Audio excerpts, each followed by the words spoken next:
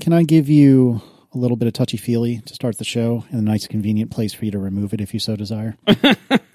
Sure. Is that like force touch? What are you talking about? I would like to 3D touch you, gentlemen. Oh, God. I don't remember if it was Aaron said it to me or I said it to Aaron. But when we were debating me quitting my jobby job and being independent, my goal was to last until Declan reached kindergarten. Because at that point, in the before times, there would be a kindergarten to go to. Yeah, I was going to say, like, did he actually reach kindergarten?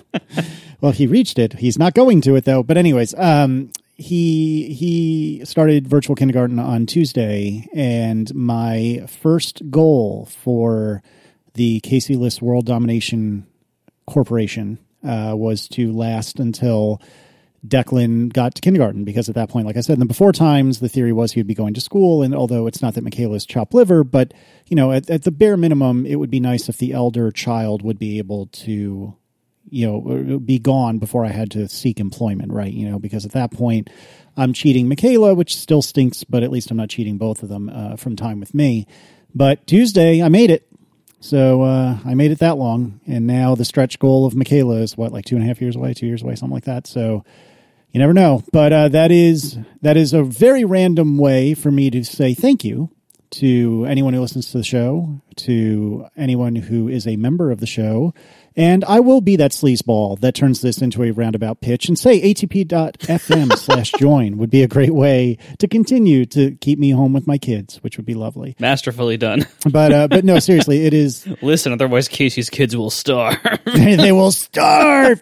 No, but all kidding aside, it is a really unbelievable, I was going to say achievement, but that sounds too back patty of myself. It is an achievement. You are part of the show.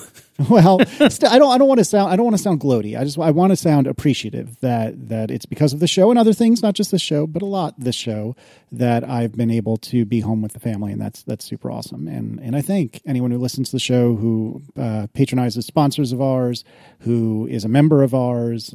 All of you have made my life better, and I appreciate it. Mine too. So thanks.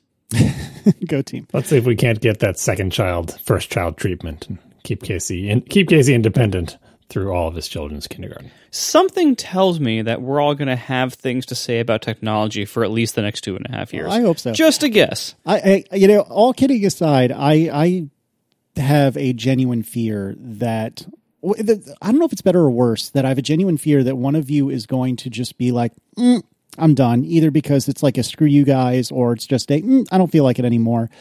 And the thing that's funny to me, though, is that fear is stronger to me than the fear of one of you getting hit by the proverbial bus. Given that we're all homebound now, I guess that does make sense. But prior to us all being homebound, I don't know. Given that we've been doing this for like 7 years and we've never even had an argument about anything. That's true. Except for show titles. And given that I live on an island with no buses, like I think we're mostly in a low risk category right now. There's the sand bus. You could be out there taking a walk on the beach. Sand bus comes. You can't hear it. Totally silent. Boom. Kills you. You know, this might be destroying your OPSEC, so hopefully I left you a clean edit point. But yeah, I was made aware of the sand buses on the island in which you live, and it was described to me either via text or verbally. I don't recall how. And then I saw a photograph of it, and it turns out, no, holy crap, there is a little, a short bus, not in the I don't mean in a demeaning way. It's just physically a short bus.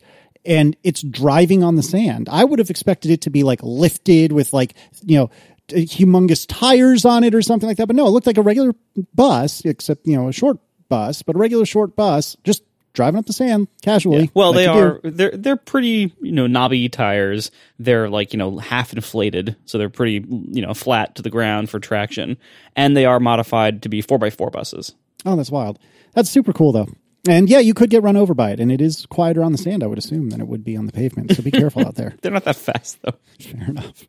And you're a runner now, so you can outrun them. Yeah, although running on sand sucks. I tried that a couple times years and years and years ago, because everyone makes it look like it's so fun and delightful. And I'm not even talking Baywatch. I'm saying like literally people I've seen in person make it look like it's so delightful and fun. No, not in my experience.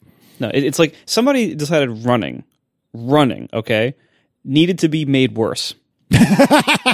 Someone said, you know what? This running I'm doing is too enjoyable because everyone loves running so much. We need to find ways to make it harder. And so some people decided to try to run on sand. That is not something I would recommend, and certainly not something I have any interest in doing. By the way, I did want to take a very quick apology here.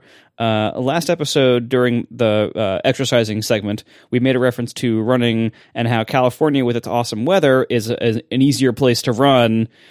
This was a terrible time to reference California's great weather because California is going through some terrible stuff right now. It's really on fire. It's not in a good place. So we're sorry about that. Yeah, I think I piled on with you on that because making fun of Californian weather is one of my favorite pastimes, and I feel like a big jerk. Yeah. So, my bad. I agree. You two did sound like big jerks. I'm glad I didn't say anything. I have picked out my favorite listener of this show. 6668 guy? James Neal. Yes. Who donated $6,668 to St. Jude Children's Research Hospital. You are, bar none, my favorite listener of this show. And thank you, James, for doing the service that all of us, but really me, needed so badly, which was moving me off of the leaderboard on the St. Jude website. James, just yesterday, as we communicated via email, just yesterday, not one, but a veritable handful of ATP stickers was dispatched in our failing United States Postal Service to send to you. And so I would like to publicly thank James Neal, my favorite ATP listener, for buying my love 6,668 times by donating to St. Jude. And by knocking Casey Star Aaron Liss off the top of the list. After only about a day. It really wasn't that long. It was not long at all. And you know what? If you're going to troll somebody, you're going to do it. You got to do it the way James did. You've done good by donating a genuinely extraordinary pile of money to what I believe to be a really great charity, or hospital and all that. And beyond that, the message was James Neal, star or asterisk, I should say. You're welcome, Casey. Just masterfully done from top to bottom. Yeah. And an extra thanks for all of our members or all of our listeners who donated to St. Jude, which Casey's probably about to resell you all on. But an extra thanks for all of that, not only for donating to this amazing cause, but also for the hilarious Casey trolling that so many of you did in your name and description fields. So many people were like, name star, other name, or like Casey, like where the A was made of stars. Like, oh, it was glorious. It was, and it's so great to be able to laugh so much at Casey's expense about this thing that is a really good cause and that is actually resulting in, meaningful amounts of money being donated to a really, really good cause. So thank you all for both the goodness that came of this and also the amazing trolling of Casey in the process.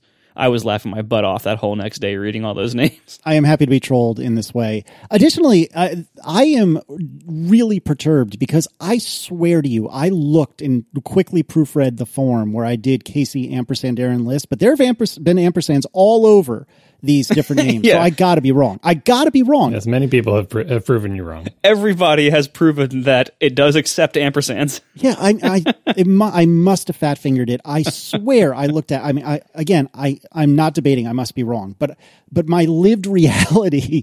Let's talk politics now. My lived reality is that I swear I looked at that ampersand, but I guess not.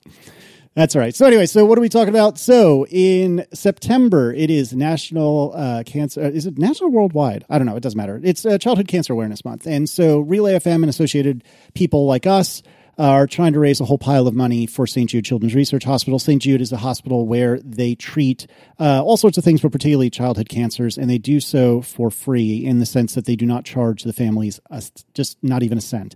And it's such an incredible thing, and it's such an incredible place, and it's near and dear to all of our hearts in many, many, many ways, but in no small part because our dear friend Stephen Hackett, his eldest son, his life was saved by St. Jude. And I mean that literally. And that's really incredible and really phenomenal. And if I have to get trolled a little bit every September to try to pay that back, it's well worth it to me. So if possible, please go to stjude.org, stjude.org/ATP, and throw a few bucks their way. it would be great if you could throw $5, $10, $15, $100, $1,000, $10,000, whatever you have. That's cool. Whatever you have would be great. Again, I'm doing the easy sell. Hopefully Marco will do the mean sell here in a second. But any amount of money you can donate to this cause is really great. And we're trying very hard during the month of September to raise money for St. Jude. So stjude.org/ATP. So yeah, in addition, by the way, before I forget, live listener Weed Mountain in the chat has an amazing idea. They say, I think someone should do $6,669 as Casey Star Aaron List. Oh, no. Yeah, I was just going to say, so James Neal is at the top of the leaderboard now, but that doesn't mean you can't beat him. Person who's listening now who has this much money who wants to give, you just have to do $1 more, then you're the top of the leaderboard. And yes, Casey will send you stickers because I'm volunteering him to do it right now. Yes, I will. Every person who reaches the top of the leaderboard will get stickers until Casey has no more stickers left, and then he'll order more. Yeah, we can order more stickers if there's actually so many people who do this that we run out. There's a freaking question about James Neal, by the way. I don't want to reveal anything because I have no idea. I don't know anything about James Neal other than what he entered in the form, which is just James Neal space asterisk space you're welcome, comma Casey. Lots of people have been asking, is this the famous hockey player? I don't know. If it makes you feel better to think it is, sure. Why not? I don't know. Maybe. I do not think so, but I don't know. Yeah, could be, but maybe not. I don't know. Anyway, if you want to beat James Neal, whether or not he's a professional hockey player, $6,669. That's all it takes. And then you too, you can put whatever you want to say up there until someone else donates $1 more and beats you. Are we turning this into Bodie McBoatface all over again? Hey, if it keeps raising this much money, I think it's worth it. Right. I mean, so it's great that James Neal did this, but statistically speaking, there's got to be more people who listen to the show who can afford to give that much to St. Jude. And it just feels like too much to do for a stupid podcast prank, but I'm here to tell you it's not. Yeah, because it isn't, it's not like you're donating the money like into the air. Like you're giving it to this amazing cause. This is incredible. And I will repeat my sales pitch slightly from last week. In summary, we are all, many of us who listen to the show, about to spend stupid amounts of money on Apple hardware we don't really need because it's that season. And so if you are lucky enough to be able to set money on fire every fall to upgrade a 1 to 3 year old computing device that still works fine, but there's just a new flashy one that you just want more. I have to have the camera for my kids. Whatever your excuse is, we all know that this is mostly a purchase because we like these things and they're nice, not necessarily out of need, or at least we don't need them as much as we say we do, or as frequently as we actually upgrade them. So if you fall into that camp, if you are lucky enough to be able to get all these fun gadgets, in a less needful way, you can probably also afford to drop a nice donation to St. Jude on the order of $50, $100, something like that. More if you can, but if you're not in the setting money on fire kind of capability range, I'm sure you can at least give them $50, $100. So please give what you can, and thank you very much. All right, let's do some follow-up. We have a lot to go through, but I'm sure it'll be quick, right? Tell me about, John, a GUI for APFS snapshots, if you please. I think it was Ask ATP last week where someone was asking about how to get that space back that's being taken up by snapshots. And I was saying you can use the tmutil command line, but it's kind of fidgety and maybe you don't want to delve into that. And it would be nice if the OS had a GUI for it. We had two main suggestions for how to solve this problem. One was that Boot Camp Assistant, like the little app that comes with your Mac that you run to essentially set up Boot Camp on your Mac, as part of the process where it makes a new partition where it's going to install Windows or whatever. It first apparently purges all snapshots just to free up space and everything. So some people are saying, hey, if you just want to clear the snapshots, just run Boot Camp Assistant. I suppose that would work, but I'm a little bit leery of going through the process of Boot Camp Assistant and being confident that I'm not hitting the next button in the little wizard one time too far, because I don't actually want to install Boot Camp on my main drive. And so just using it for the side effect of cleaning snapshots seems not great to me. But anyway, that is an option if you like that better. Second thing that was suggested is Carbon Copy Cloner, which is a great disk cloning program that I own and use for various purposes. Lots of people said that had a GUI for snapshots. It does have a GUI for snapshots, but it shows no snapshots from my disk, whereas tmutil list local snapshots shows 7 snapshots. So there's some disparity between what that GUI shows and what's actually there. It may just be showing the snapshots that you make with Carbon Copy Cloner, because it can do a bunch of APFS snapshot stuff. It's very cool.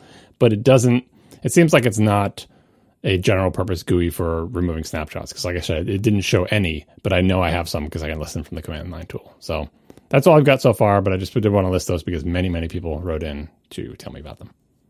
And then tell me about the Xbox Elite Series 2, if you please. That super expensive controller that I talked about as part of our sponsorship last week. A couple of things that I forgot to mention. One, I was talking about the trigger activation point, like how it's good that you don't have to pull the triggers as far, but it feels kind of bad because they hit these stops, right? So you have to decide between a good trigger feel and, faster reaction time. Another option that I saw when I was setting it up but decided not to go with is the software that you use to configure these. It's Windows software, so I was in Windows when I was doing this. I'm so sorry. You can... Yeah, well, that's where I'm playing Destiny anyway. You can set the trigger activation point in software. So you can leave the triggers on their full throw, but tell it to activate when you just push them down 10%. Which seems like, that gives you the best of all worlds. Now it's the good trigger feel and also it activates immediately.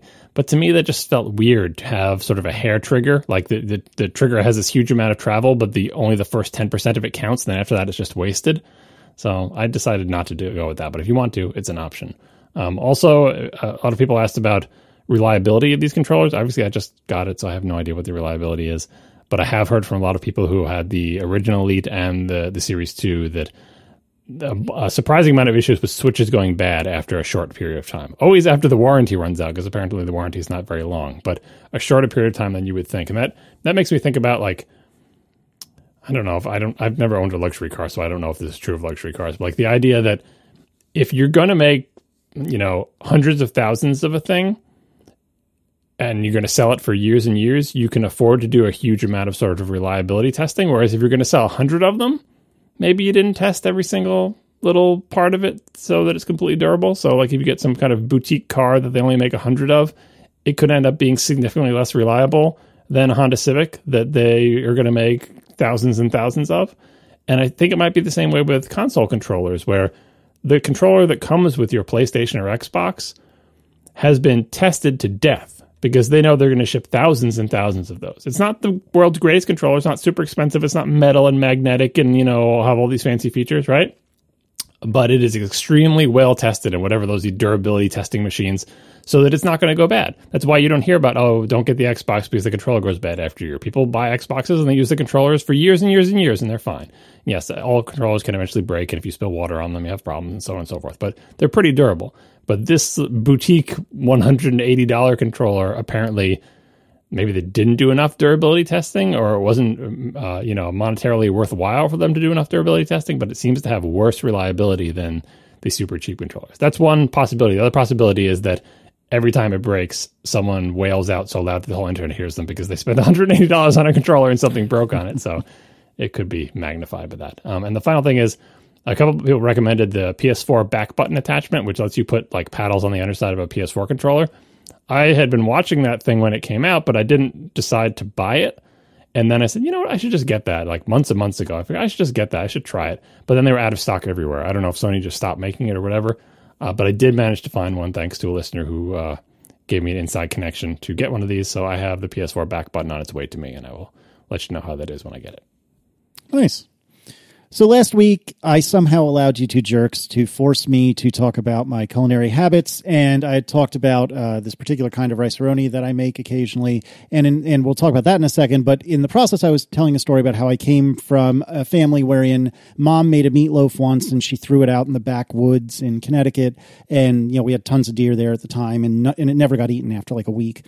And then you guys very rightfully pointed out, well, wait a second, aren't deer herbivores? And that never crossed my mind before. And then Matt Harmon saved the day and wrote in to say, I'll save you guys some videos of deer eating birds, but they're technically opportunistic omnivores. Aren't we all? Yeah, right. Yeah, and I should have known this because where we live, there's a huge problem of deer eating people's trash. And they don't just eat the plants out of the trash. They'll eat any kind of food that's in there. They'll eat pretty much any food they find. So yeah, I guess I should have known that, but didn't. Sorry to all the deer out there who I misstated your food preferences for. I'm excited to see a video of a deer leaping through the air and biting a bird out of the air. I mean, I guess maybe they eat them after they're already dead. I don't know. Yeah, I don't know if I've never considered them as like hunters of other animals. But yeah, maybe I don't want to see that. I don't know. Either way. And then with regard to the Rice-A-Roni, I only got a little bit of feedback. Thank you, listeners, genuinely, for not lighting me up about this. But there were a couple of very angry people about this Rice-A-Roni thing. Let me just make it clear. This happens like 2, maybe 4 times a year. This is not like a weekly Rice-A-Roni night. So everyone, don't worry. Aaron cooks us nice, nutritious meals pretty much all the time. I would if I wasn't a disaster in the kitchen, obviously, because I'm cooking Rice-A-Roni when I'm cooking. So yeah, we're okay. We're not going to keel over and die, I promise. I had a request for help with regard to replicating a Synology from one place to another. A lot of people wrote in to tell us a couple of things. Thomas Barak was the first person, or perhaps the best summary I saw. And Thomas wrote, "Hi, Hyper Backup is the client. Hyper Backup Vault is the server." So as with Apple TV, Apple TV Plus, Apple TV the app, Apple TV the hardware, all these things, like I feel like the Synology naming convention is truly terrible. But again, Hyper Backup is the client, Hyper Backup Vault is the server. Thomas continues, put the vault in the Synology at your parents' house. This is the one that was going to receive the backup, and use Hyper Backup to copy your entire Synology. This is better than a sync. If you delete a file on your Synology and you're syncing, it gets deleted on the synced machine. A regular backup allows you to go back in time and get files that are no longer on your home Synology. Hyper Backup can do incremental backups, so the first one is the longest. So I have not yet tried that because my parents' internet connection is still wonky for reasons that I can get into in the post show if you care, but you probably don't. And then finally, Evan J. was the first I saw, but many, many, many people wrote in with a video from Linus Tech Tips, which I'd heard of but never seen before. And there was an episode where I think it was a sponsored episode, if I'm honest, but nevertheless, they talked about setting up a Synology, and they very briefly ran through how to set up Hyper Backup and Hyper Backup Vault, and that was very convenient for me to watch. So thank you for all of you who wrote in with regard to that. I took my fancy pants flashlight, Marco, and I took it into a big long tunnel. All right, how did it go? It went very well, actually. I appreciate the suggestion. It occurred to me that in order to have the privilege of touring the tunnel before it opens, I donated the princely sum of $100 to this foundation in order. I mean, $100 is a lot of money, but I mean, in the grand scheme of things, it's not that much. So anyway, I donated $100 to this charity thing to the Blue Ridge Tunnel Foundation in order to help them turn this into a park sort of thing. And then it occurred to me earlier today, I spent $100 for the privilege of going in and $70, $80 on the stupid flashlight in order to take it through the tunnel. I mean, I'll use the flashlight other times, but I believe it's about 70. Yeah. Yeah, so it was funny to me that it was almost the entire cost of the trip, if you will, to go and see this thing. But yeah, the Blue Ridge Tunnel, I'll put a link in the show notes. I think we talked about it briefly a few episodes ago. But suffice to say, it's a nearly mile-long tunnel that was dug in the mid-1800s, and it was dug from each direction toward the center. And when they met, they were like 6 inches off or something like that. No, it was even better than that. It was like a quarter of an inch or something. Yeah, whatever it was preposterous. And so I did tour it. The first 100 or so meters/yards were a little creepy, I'm not going to lie, but the flashlight worked well. It was plenty bright, even on the high but not turbo setting. And once I got through the first 100 yards or so, I felt like, actually, this is just cool. It's not creepy at all. And again, I'm very glad I had the flashlight. The turbo setting, which is the thing where it's like 1100 lumens or something like that and can only last for a couple of minutes. That thing's bright, man. Mm-hmm. That thing is super bright.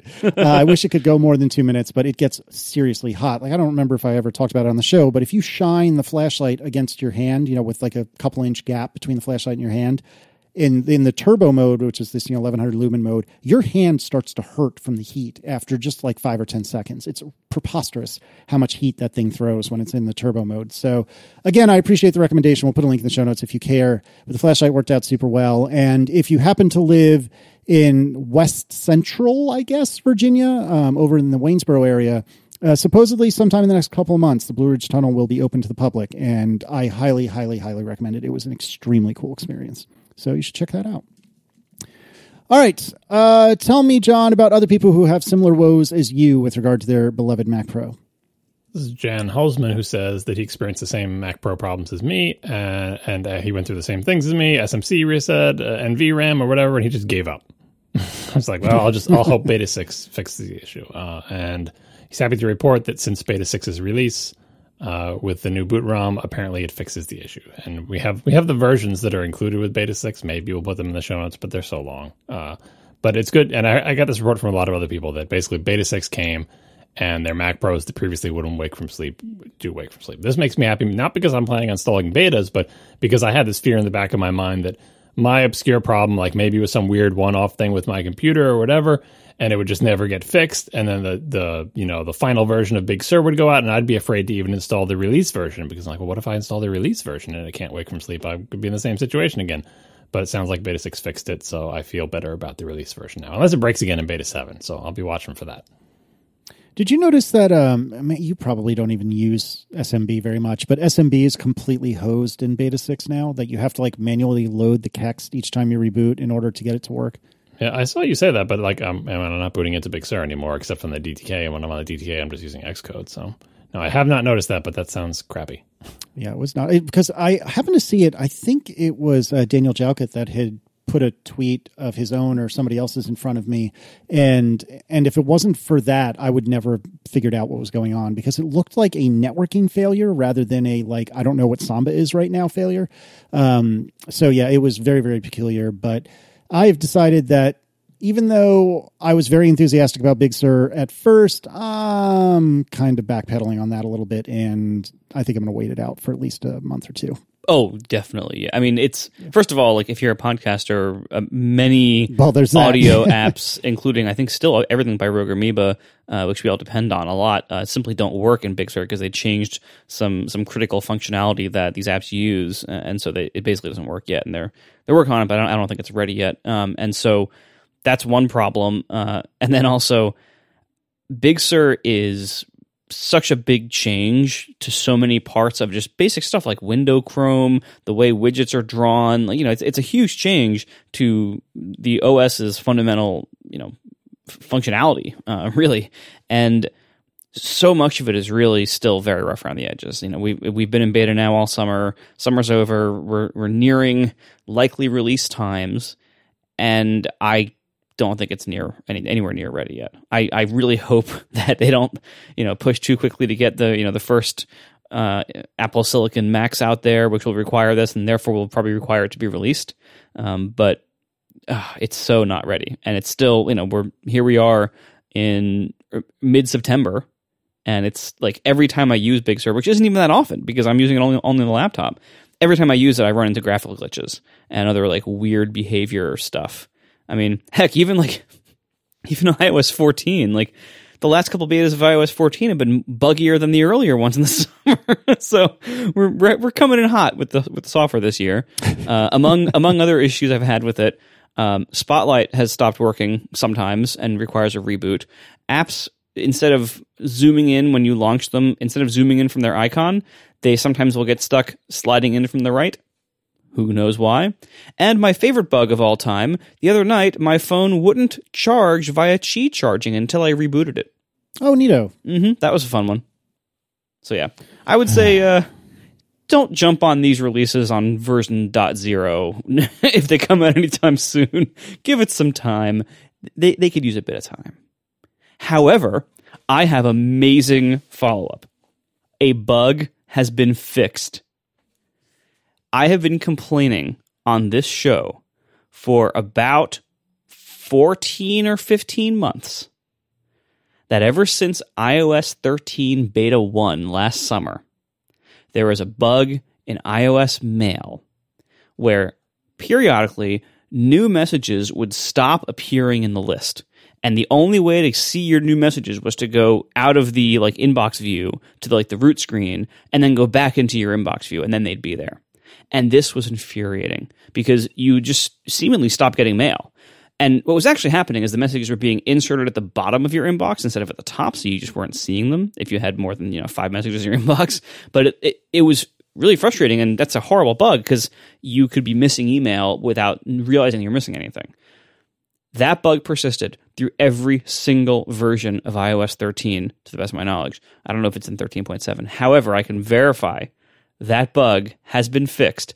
Not in iOS 14 Beta 1, not in iOS 14 Betas 2 through, I think, about 5 or 6. However, as of the last few weeks, that bug is fixed. I have confirmation it is fixed. Finally, the Apple Mail bug that prevented new messages from showing up sometimes is fixed since last year. I am so happy. Finally, something's getting better. Hooray! So I can honestly say iOS 14 is better than iOS 13 in this one very important to me way. Oh, man. Well, that's exciting. So maybe since you're having such good luck, you can get some changes made to App Review. That's... yeah. Yeah. I don't even know what to say about this. So supposedly Apple is implementing some of the promised changes to App Review, and you can now suggest changes to the guidelines, and there's a place where you can do that online. Yeah, this was announced earlier this summer, I think right after WWDC, or like the second day of it or something, and we talked about it, how this was potentially really, it sounds really groundbreaking that they were making these couple of changes. This was seemingly like directly in response to the Hey brouhaha that happened right before WWDC. So basically, yeah, two things: that they were no longer going to delay like minor bug fix updates over guideline violations, except for those related to legal issues. So that's nice. That basically they wouldn't like delay your like 1.0.2 update because they disagree with your in-app purchase stuff. Like they would give you a chance to get that bug fix out and then work on whatever they want you to work on, like in the next version. And then, yeah, as you mentioned, Casey, they also said that you could appeal decisions more easily, which is kind of already had that, but also that you could suggest changes to the App Store rules. John covered it well when this came out. It's hard to suggest changes to the rules and expect those to go anywhere because you are suggesting the changes to the rules to Apple, who made the rules. And the judge in any argument you make is Apple, who made the rules. And so I can't imagine that this is actually going to result in any meaningful changes, because if Apple thought the rules should be different, they would change them. If Apple says, here's the rule, and you say, I disagree with that, what are your chances of them saying, oh, okay, you know what?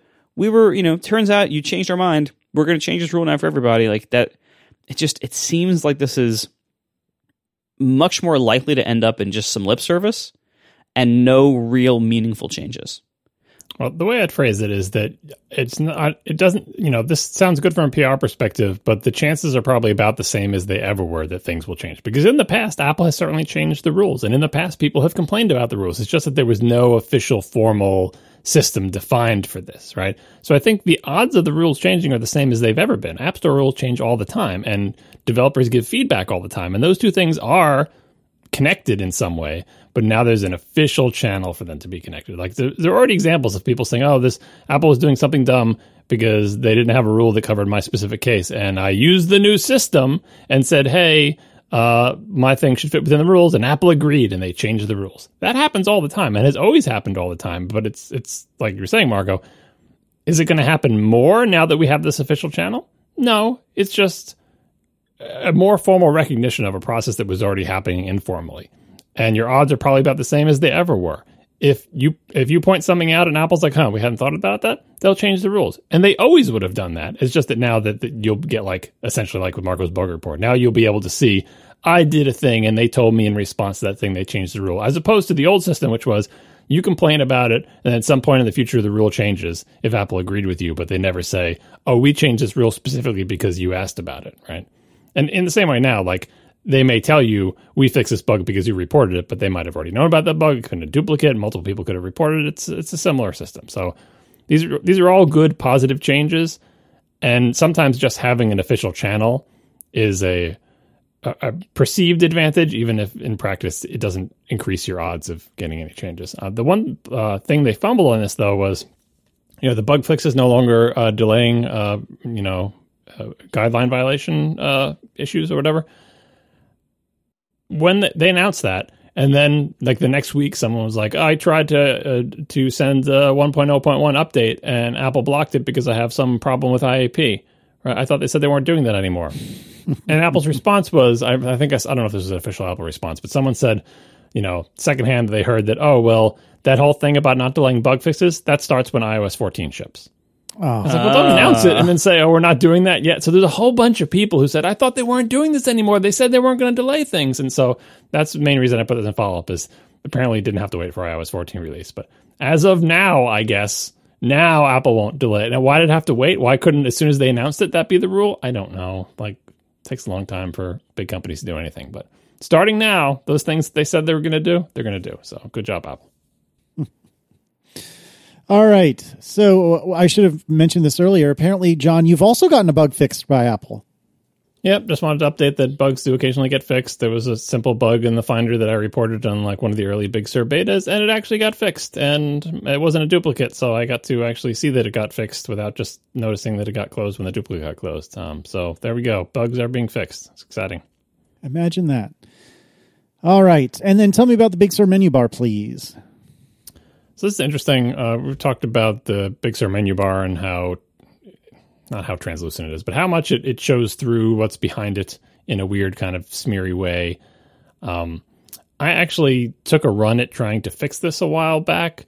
I was actually just doing it as part of Switch Glass. I was like, it'd be a cool extra feature to have, that maybe I can make the Big Sur menu bar be opaque. Wouldn't that be cool, right? And my idea was to just put a big white window behind the menu bar. And so I messed around with that, and I was pretty sure that I could get a big white window behind the menu bar, but the menu bar did not care. It's like, yeah, I've got a window underneath me, but I don't care. Like the menu bar in Big Sur was, as of the betas that I was doing, was hard-coded to only look at the desktop background picture and decide based on the desktop background picture to do a smeary thing. And so then the other option is like, okay, well, how about you just put a big white stripe at the top of your desktop picture? Apparently, the menu bar, the way it sort of samples the desktop picture, it's not simply sort of showing through the pixels or behind it. So even if you put a white stripe at the top of your desktop picture, it doesn't quite do what you expect. It's a complicated algorithm. So A, it doesn't care what's behind it, and B, it doesn't just show through the pixels that are behind it. So that seems to, and I gave up. I'm like, well, I guess this is not going to be a feature of Switch Glass, so I just let it go by, right? But Tyler Hall has a good webpage explaining his attempt to hack this. Is it clever? It's a type of approach that I would have dismissed without trying it, and I think I continue to dismiss it and not want to try it, but it shows how desperate people are for this to work. So Tyler found the same thing that I did, that you put a window behind the menu bar, it doesn't do anything, right? But you can put a window on top of the menu bar. And oh my gosh. I was like, okay, Tyler, yes, you're right, you can do that, but if you put an opaque window on top of the menu bar, you can't see the menu bar anymore. And he's like, aha, but the way I fix that is, can you guess without reading the article? No. You make the window slightly transparent? You just read the names of the menu and draw them yourself on top of your window that you put in the menu bar. Oh my God. So he's basically drawing the menu bar. The good part is you get to choose your own font and whatever, yeah. But he just draws the words on top. And then they don't highlight yet. He had the highlighting sort of working. But as you can imagine, like trying to get that to work and be responsive and keep up with changes in the menu bar is an absolute nightmare. So I don't think this is a valid solution to this problem, but it's, 10 points for desperation programming, which is like, I'm just going to draw the menu bar myself. I don't need the OS to do that. That's incredible. Yeah. So, but the main reason I put this in there is that, kudos to Tyler for trying this out. But in the article where he talks about this, he brings up some stuff that I had forgotten about all past keynotes. One of them was like, he dug out remember I talked about this on past shows, that how Leopard was the first translucent menu bar, and that Apple wimped out because it was just too darn translucent. And they made it more opaque in the shipping version, right? When Leopard was announced on stage, there was a segment where they were talking about the new desktop in Leopard. This is when Steve Jobs was still alive, so you could watch the little segment. It's like a 2-minute clip that he has there. And one of the things that was on one of the slides about the features of the new desktop was prominent active window. That was listed as a feature of the new look of the desktop. Basically, that you can tell which window is active, which is something we talked about on past shows with Big Sur, that how it's hard to tell. So Tyler's also got videos showing active versus inactive windows in Big Sur versus what they were like in Leopard. Another big selling point in Leopard, by the way, was unified appearance, which, they basically got rid of brush metal and made all the windows look the same, right? But it's just funny to see prominent active window on an actual slide with Steve Jobs standing in front of it as a feature of their new OS. And this is the same presentation where translucent menu bar was also pitched. So there's some good and there's some bad. Take them both, and there you have what, Casey? The Facts of Life. You got it. Yeah, all right. God, I was really put on the spot there. Whew. Yeah, it was a paraphrase for the first part, but you got it. It's fine. That's intense. I guess I can just check out for the rest of the episode, right? Yeah. I don't know, Marco, you're going to get that one? No. Okay. So Epic and sign in with Apple. Ooh, this is gross. Like, is it?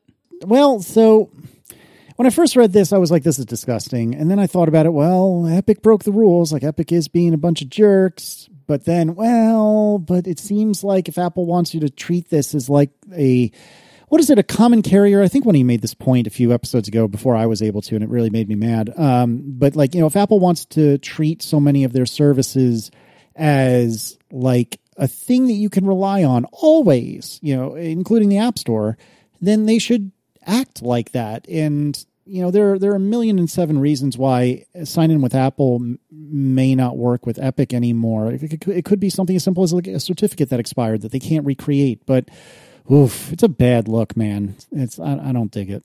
As of this recording, all we have is a tweet from Epic that says, this is from Epic Games itself, that says, Apple will no longer allow users to sign into Epic Game accounts using Sign In with Apple as soon as September 11th, 2020. If you use Sign In with Apple, please make sure your email and password are up to date. So this is Epic communicating out to its customers. And they have a webpage that we'll put in the show notes. It says, if I was using Sign In with Apple, what do I do now? Because Sign In with Apple is going to stop working, right?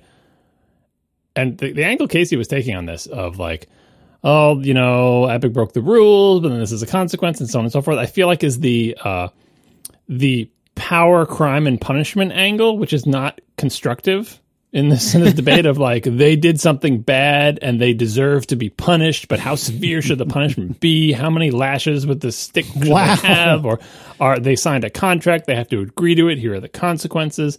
I continue to want to frame this as, if you're Apple, you should do what's good for your business and the ecosystem and not spend all your time thinking about exactly how harshly the rule breaker should be punished as a lesson to the others or something, unless that you somehow think that's going to further your long-term goals. So in this case, there's a bunch of complicating technical factors. As we discovered when we were looking into using Sign In with Apple in the ATP membership program, atp.fm/join. Nice. We discovered that in order to use Sign In with Apple, you need to have an app. Like, it's basically made for like apps, whether on the Mac or on an iPhone or iPad. You need to have an app because when you go to create a Sign In with Apple thing, it says just tell us what your app is. And you can't get past that part, as far as Marco told us anyway, without putting in some kind of app. So we talked to Apple about that and said, do you actually need an app? Can we just make like a dummy app or whatever? And they were like, like you can. Technically, yes, you can just make an app and have it just be a dummy app, but it just seems like it's not made for that. So we said, okay, well, it's not. It really wants you to have an app, and we're just not going to use it for our purposes. You can see where this is going with Epic. Epic Games' entire development account was terminated.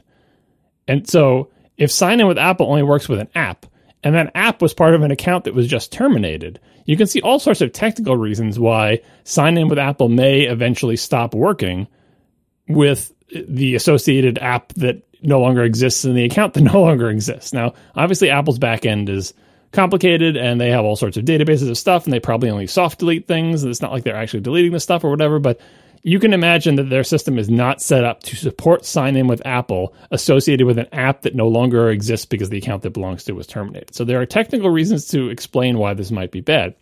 But again, I don't want to take the crime and punishment angle, and I don't want to take the, technically this is hard angle. The real angle is, Apple, do you want Sign In with Apple to be successful? Do you want people to use Sign In with Apple? We know the stick with Sign In with Apple, and we've talked about it, which is like, hey, if you make an app and you use any kind of third-party log in with Facebook, log in with Google, you have to also offer Sign In with Apple. That was a good move because Sign In with Apple is good, and you don't want all these apps using a login system that you don't control, and you just have to have as an option. You're not forcing people to use it. So a Sign In with Apple then has to compete with Sign In with Google, Sign In with Facebook, and creating your own account, right? Or if apps don't want to use Sign In with Apple at all, they can just have their own sign-in system. So I was a proponent of that rule. But now, after this, everyone is looking at this right or wrong. Developers are looking at this right or wrong and saying, oh, I don't want to use sign in with Apple, because if Apple can yank it away at a moment's notice, and yanking it away is like, okay, well, you're yanking it away from the developer, but the real impact is the tens, hundreds, thousands, potentially millions of users who use sign in with Apple with your account. And now you have to communicate to them and say, oh, because of something that you don't care about having to do with us fighting with Apple, all of your user accounts are about to disappear, so you better come to our website and enter an email address and associate it with the thing before it all goes away. Again, right or wrong, you can say, well, those, they have the wrong picture of it. It's actually all Epic's fault or whatever. Events like this make developers feel less safe using sign in with Apple. And that is Apple's problem. Not how much should I punish Epic, not what are the technical limitations of terminating someone's account and so on and so forth. Apple's real problem is if you want sign in with Apple to be successful, you have to make developers confident in it, especially now where it's like it's a new feature. It's not well established yet. It's just getting going. Something like this can really make sign in with Apple unattractive. Because you're forcing everyone to offer it if they have with Facebook or Google, it's not like it's going to disappear from apps, but it's going to make developers less likely to promote it, more likely to keep offering Facebook and Google and Twitter or wherever else as alternate sign-in services, and in general, just being more wary of it. And that's bad for Apple. So I hope Apple is looking at this and thinking, we should do whatever it takes on our back end to make sure sign-in with Apple continues to work for Epic under these extraordinary circumstances. Not because we like Epic, and not because we think they didn't deserve it or do something wrong, because we totally did, and we'll get to that in a second, like Apple really is mad at Epic. But because if we want sign-in with Apple to be successful, we need to make developers feel comfortable using it, that it's not going to go away. Even if developers are irrational or wrong or not understanding the limitations, the fact is, every single sentiment I saw from a developer, online today was, I am now more scared of signing with Apple than I was before. And that's bad for Apple. See, I actually am going to take a slightly surprisingly forgiving approach on this particular point. You're right that pragmatically, Apple has a problem on their hands with PR with signing with Apple because of this. However, I think that, a lot of people are saying Apple is taking this away. And I am one of the people who assumes that this is actually like a technical side effect of the developer account disappearing. I don't think Apple separately decided to do this to them, to take this away from them.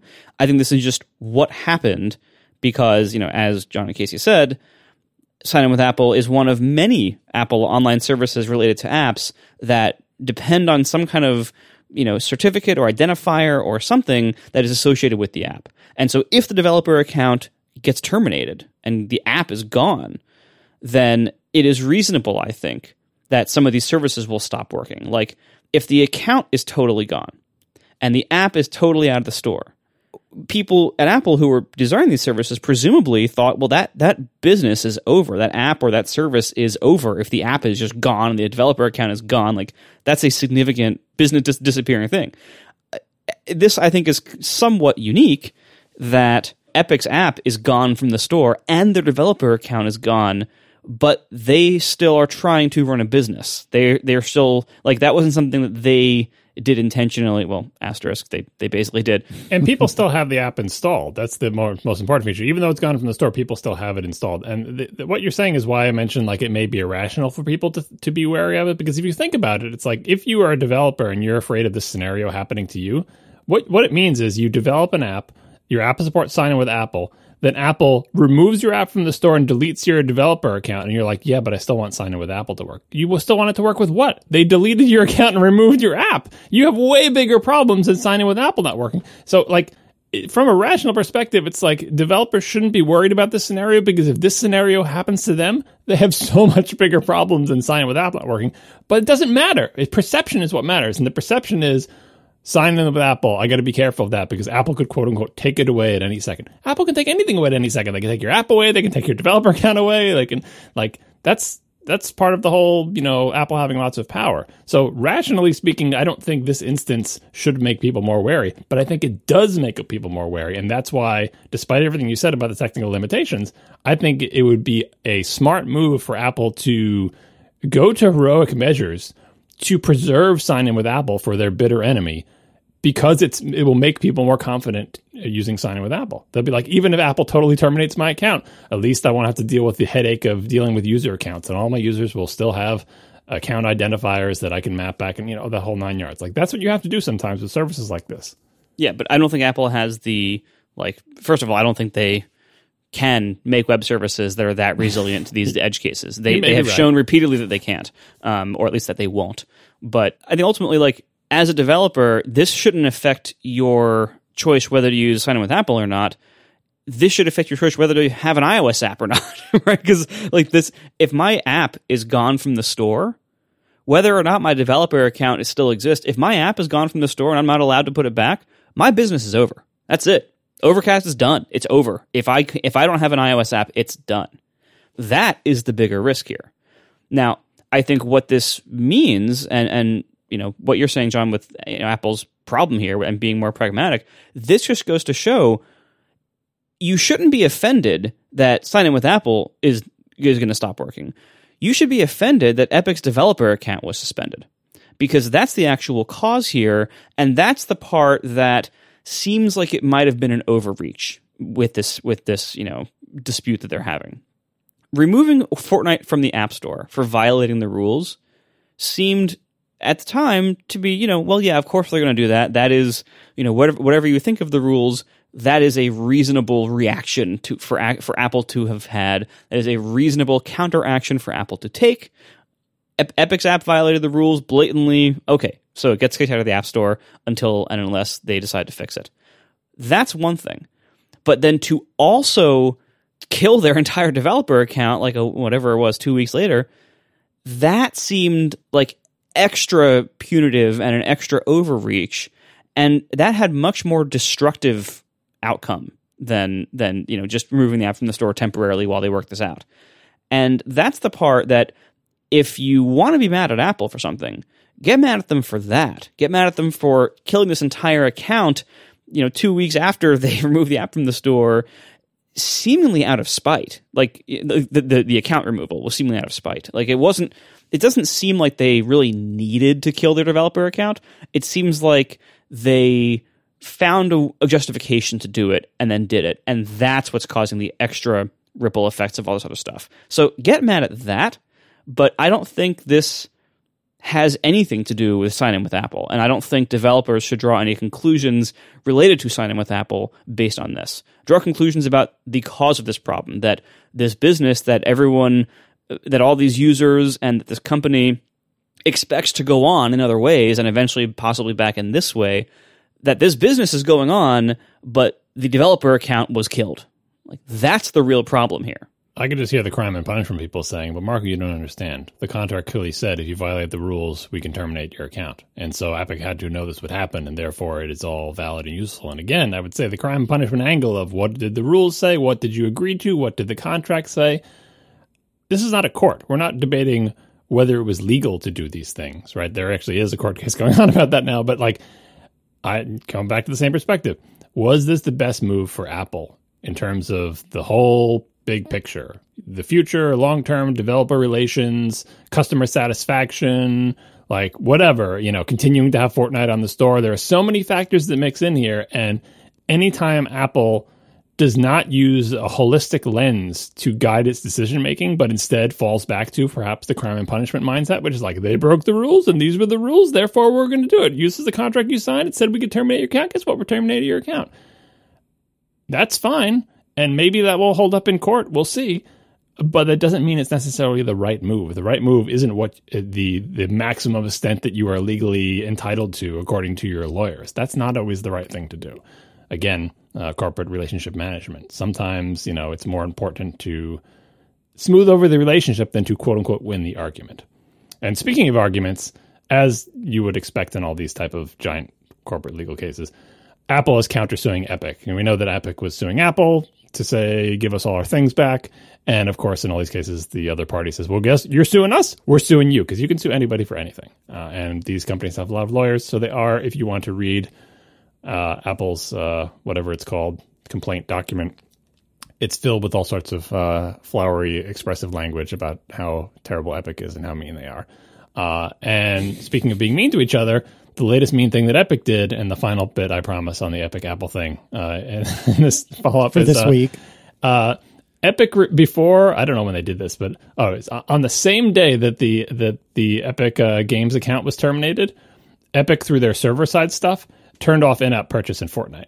So now the only option is to buy the V-Bucks directly through Epic. Before it had the in-app purchase and also the Epic one, and they said, see, 50% of the people chose the cheaper option. Right now, as we're saying this, the only option available in Fortnite, if you still have it installed, is to do it through Epic. Probably because you can't do an in-app purchase if you don't have a developer account anymore. Yeah, I was going to say that actually might be forcing them as well. It almost certainly is. Right, but there you go. Like, just one final wave goodbye. Which is, all right, see ya. Millions of people have this installed, and they'll be giving us money, but maybe not because this new season started and they can't play it. And so everybody's a loser, as usual, and the court cases wind on. Yep. But John, here's the thing. iOS is the most secure platform, and it's the most secure because it has rules, man. It has rules and policies. What do you expect? Crime and punishment. You knew the rules, you disobeyed them, now you get the punishment. Is the punishment just? Is it what's best for all of us as a collective? I don't know, but it's the punishment, so now you will receive it, and that is just.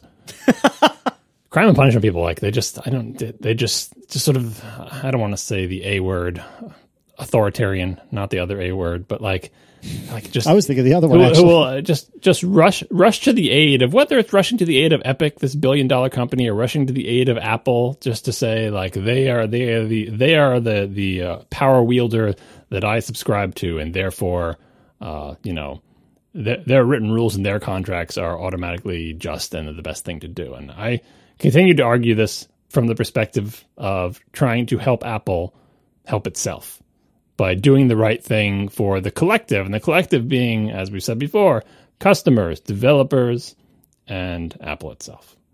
Yeah, the thing that bothers me is I hear people say, like, well, that we care about the user experience here at Apple. We care about the user experience, and the user experience is paramount. And that's all Apple cares about is user experience. It trumps everything, darn it. And that's why, that's why Apple only allows in-app purchase through Apple's thing, because it's safer and people can trust it. It's for the better user experience. It's better than having to enter a credit card. It's better than any other way. And by the way, we're taking away Fortnite because somebody was mean. Like, is that better? Is taking that away better for me, the Fortnite player? Well, I'm not actually a Fortnite player, but you know what I mean? Like, is that better for me, a Fortnite user? Doesn't feel like it. Like, it doesn't feel like this is better for Fortnite players to have Fortnite disappear from the App Store. It doesn't feel like it's better for Fortnite players to have no access to the next season or whatever they call it. Like, I don't know. I do have some amount of sympathy for the crime and punishment people because, yeah, I mean, there was a clear set of rules that were broken. But at the same time, like, you can't say that Apple only cares about the user experience and then in the next breath say, but we made the user experience way crappier. And oh well. But what you're getting at is not a crime and punishment angle. What you're getting at is, like, that if you let big companies violate the rules because they're important, see Facebook or whatever, but if you just let Epic get away with this and didn't take Fortnite off the store, that's bad for the big picture. Not from a crime and punishment angle, like we must punish to show that we have the power. Everyone knows Apple has the power. If you let Epic get away with that and give them no punishment, like, that's bad corporate relationship management too, because then now you're announcing to the world that you can walk all over us and do whatever you want, and if you're a big enough company, we just won't say anything, and you do not want that to happen. You want to work it out between the companies, which apparently, whatever those talks were, they fell down, or if they happened at all, right? So, but what you don't want to think is, what do I do to make sure I don't look weak, or that I punish them so I scare other people away? That's not a good dynamic. It's also not a good dynamic for it to be a free-for-all. So you have to strike a balance. But when you're striking the balance, if what's in your head is like saving face or trying to intimidate other things, or worst case scenario, if you just get angry and you're like, I want to punish them because punishing them feels good, right? That's the worst headspace to be in, right? And again, I'm personifying Apple, which is a big company with lots of people, and I'm sure they talk this out and have lots of strategies. But in the end, it is run by people, and people are people. So why should it be, Casey? Well, and Apple's run by people with pretty thin skins in certain areas. And I think this does appear. I said, I believe, like the second weekend, like it seemed like they lost their cool a little bit on this, and that's how it seems. I mean, you're right; they had to do something. Epic basically walked up and punched him in the face, right? Like what Epic did, totally justified removing Fortnite from the App Store. That I have no argument with. Not only should Apple have removed Fortnite from the App Store, they had to. They absolutely had to. Epic blatantly violated the rule, intentionally like punching them in the face. So yeah, Apple had to enforce the rule as they enforce it to most other places. They had to kick it out of the App Store. They didn't have to do the developer account. And the developer account suspension has caused so many of the like knock-on problems that are not so clear-cut in Apple's favor. Like, it even caused like the judge in the court case to basically tell Apple that this was a bit much. The judge said it about deleting the other account, the other one that the Unreal Engine is developed on, which Apple was going to do. Yes, the judge stopped them, which was even more of an overreach. So, Apple, clearly, the App Store removal is justified. The developer account suspension and what Apple even wanted to do was suspending the other one about the SDK. That is clearly it looks so much like Apple lost their cool with that. And they're doing things out of spite or anger or just wanting to flex in such a big way that they intimidated Epic out of being able to fight the main in-app purchase policy part of this fight. Almost all the parts of this that make Apple look really bad are a result of that area of what they did, not just removing it from the App Store for violating the rule. If you look at this from the big picture, again, you have all of these corporate relationship issues, you have the developer relations issues, which just keep compounding, rather. Certainly what's going to amount out of this is increased regulatory scrutiny. I don't think the judge in the case is going to look kindly on Apple's actions on this because they sure haven't so far. And so there's all these other bad outcomes for Apple or negative effects from Apple that come from them having pushed too far with the punishment, way further than they had to with the developer account terminations. I feel like Apple was not thinking strategically when they went for that. They were just thinking with anger and with spite and with a big giant flex to show their power to try to intimidate this first lawsuit out of existence, and that's not a good look for Apple, and also strategically probably unwise. And it's kind of hard to see. Again, it's hard to see this company that we like acting this way. That seems not only mean but also ill-advised. Hey. If I cared more about Epic, I would all these things. I'm always trying to give Apple advice on what I think they should do. That's because I care much more about Apple than Epic. I could give advice to Epic to say, Epic, if you want to do what's right for your customers and for your business, that what you're doing is stupid, and that would also be true. But I care so much less about Epic that I'm not making that argument. Maybe if Bungie ever gets in a fight with Apple, I will. It will be harder for me to pick sides. But the reason I'm arguing from the perspective of Apple is trying to say, Apple, what you're doing is stupid for yourself. What Epic's doing is also probably stupid for themselves, but I don't care that much about them. So just want to make that clear. Even though I'm always coming in, quote unquote, on the side of Apple, what I'm doing is telling Apple they're making the wrong choices for all of us. Yeah, I mean, that's why we do every Apple complaint on this show.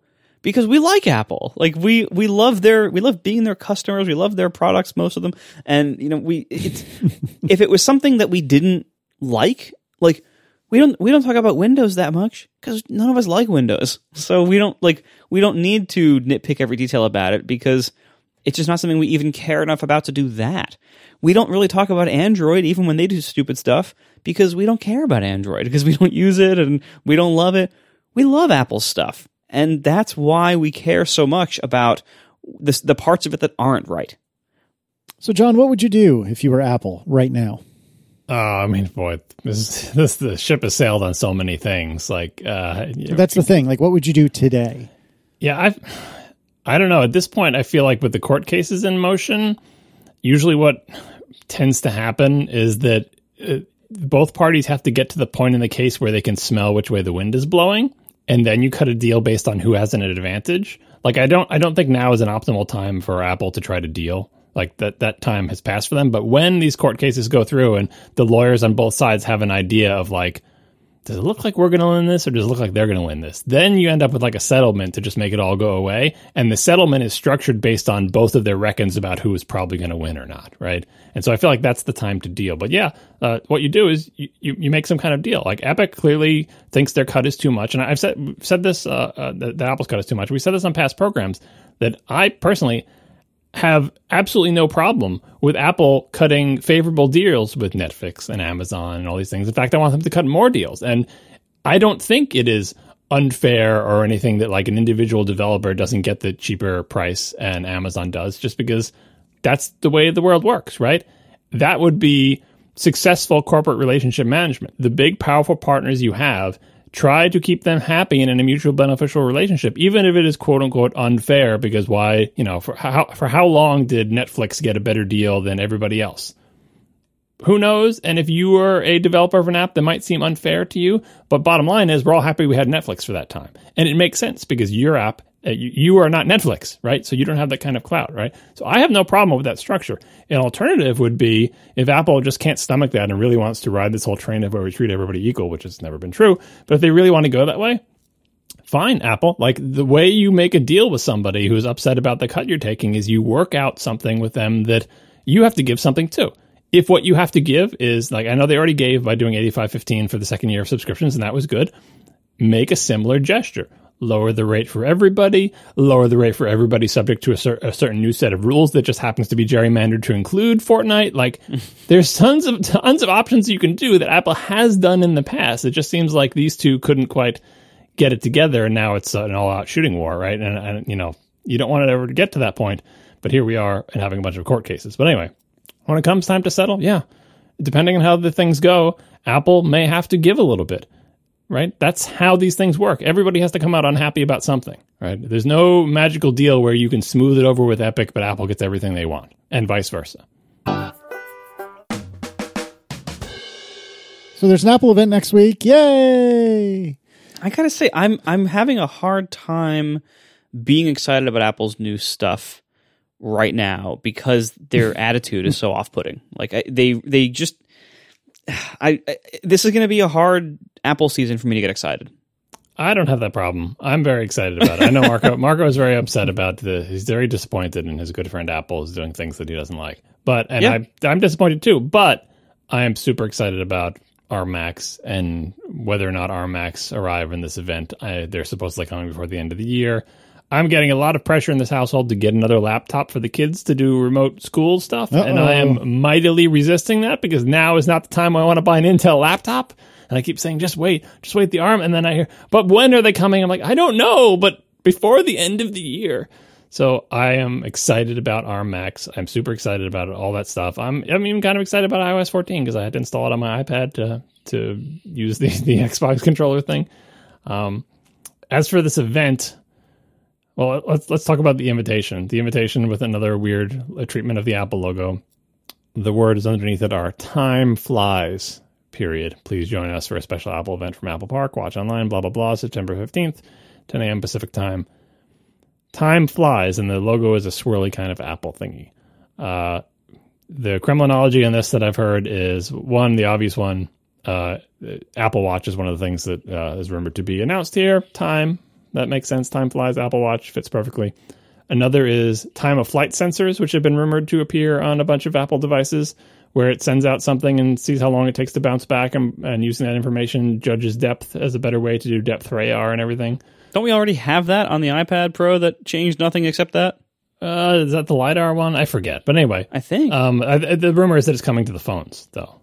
But this isn't supposed to be a phone event. And then the final one I feel like is time flies is the whole like COVID time warp where time has no meaning anymore and no one knows what the date is. And it's like, time flies. Is it time for an Apple event? What's happening? I don't know.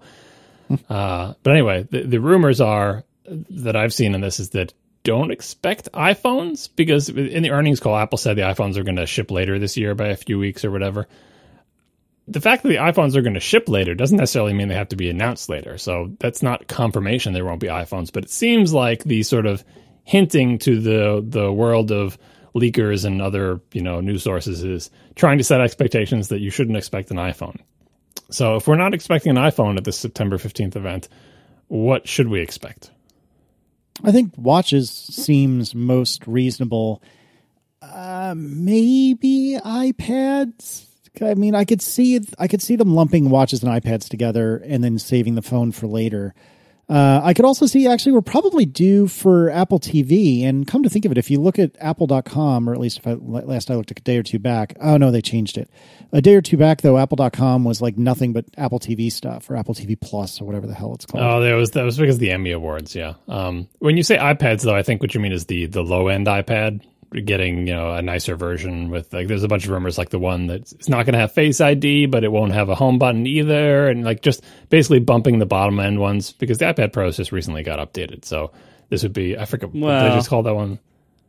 They got updated, but it was literally like only that lidar sensor on the back. They enabled the other GPU core. Yeah, right. And I think they might all have the full RAM now instead of just the big one, something like that. But it was not a real update. Yeah. But anyway, the only iPad rumors I've seen have been like, oh, the low end iPad is going to get the look of the Pros, but it won't actually have Face ID. One of the rumors was like Touch ID would be in a power button on the side or something. It's a really confusing crop of rumors. But anyway.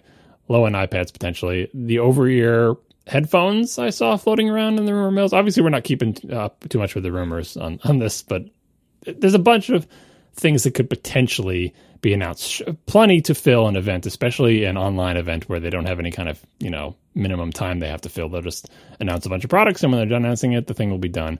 Potentially also the first ARM Mac. I mean, maybe, like they said, before the end of the year, but in September, I don't know. It seems early for me for Mac, but that's what I'm rooting for, 100%. I have no expectations, but I would love to see an ARM-based laptop up here because I would immediately order it for one of my children.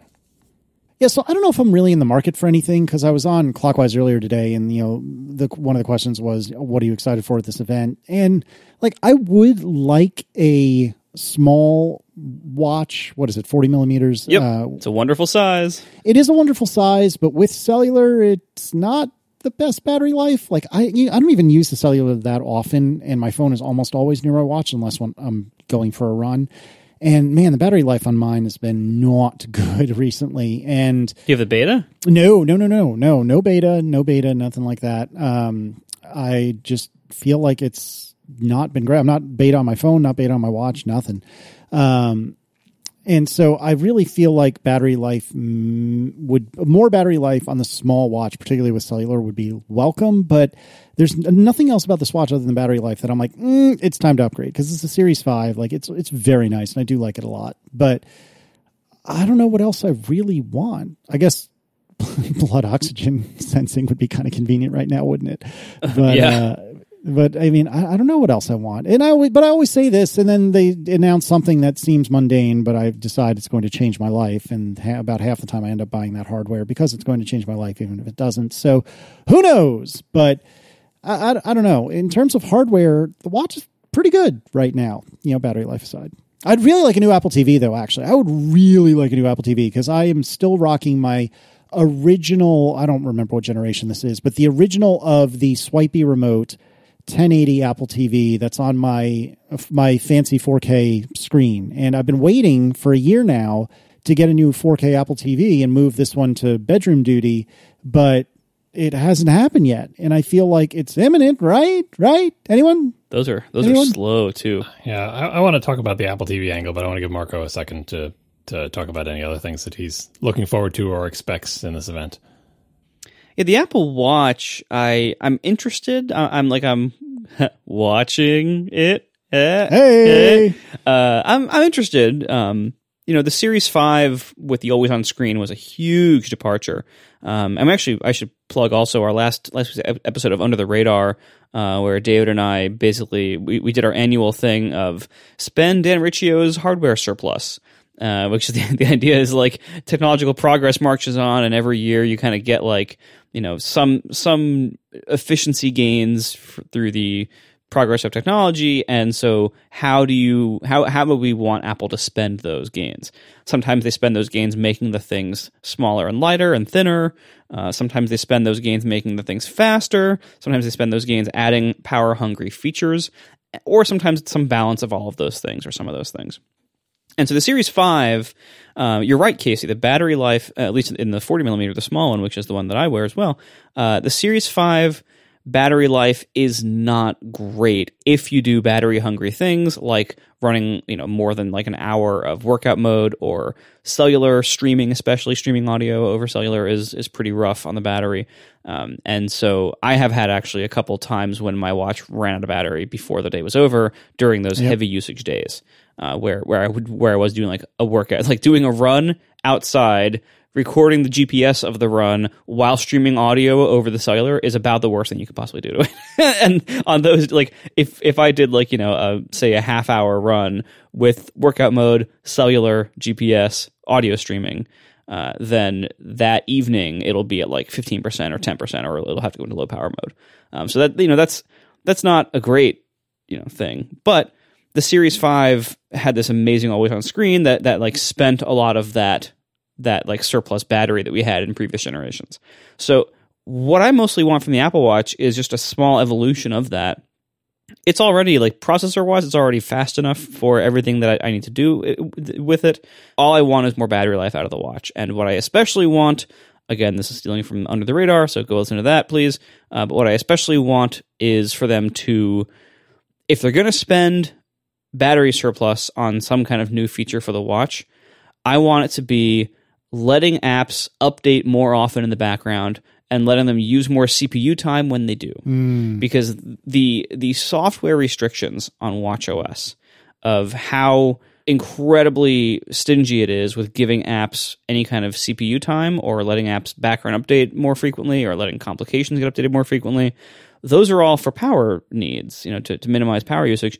And those are really just massively holding back what apps can reasonably do and do well on watchOS. And so anything they can do to raise those limits, or to let apps update more frequently, whatever, all those, that will have significant, like, hard to see and hard to quantify, but real benefits to the watch in practice, how it actually is to use the watch, both Apple's apps and especially third-party apps. I've given up on wanting custom watch faces, and that's more of like an OS thing anyway. Like we would see that kind of thing probably at WWDC, not during the hardware event. So that's already looks like it's not going to happen this year. I still want it to happen, but I don't think they'll ever do it. I mostly just want for the watch like an evolutionary. Let's have Series 6 make everything a little bit nicer, and maybe add one little novelty somewhere. But if we're looking at like our traditional exit interview of the outgoing model as it's about to be replaced, I think the Series 5 is mostly great, and I don't have many complaints that aren't related to every Apple Watch.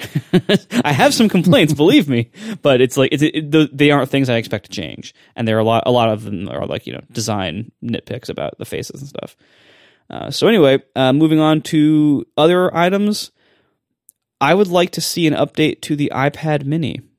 For totally selfish reasons, my son's is slowly dying or / being killed, and it is, I think, about almost 2 years old now, but it's still the most current one.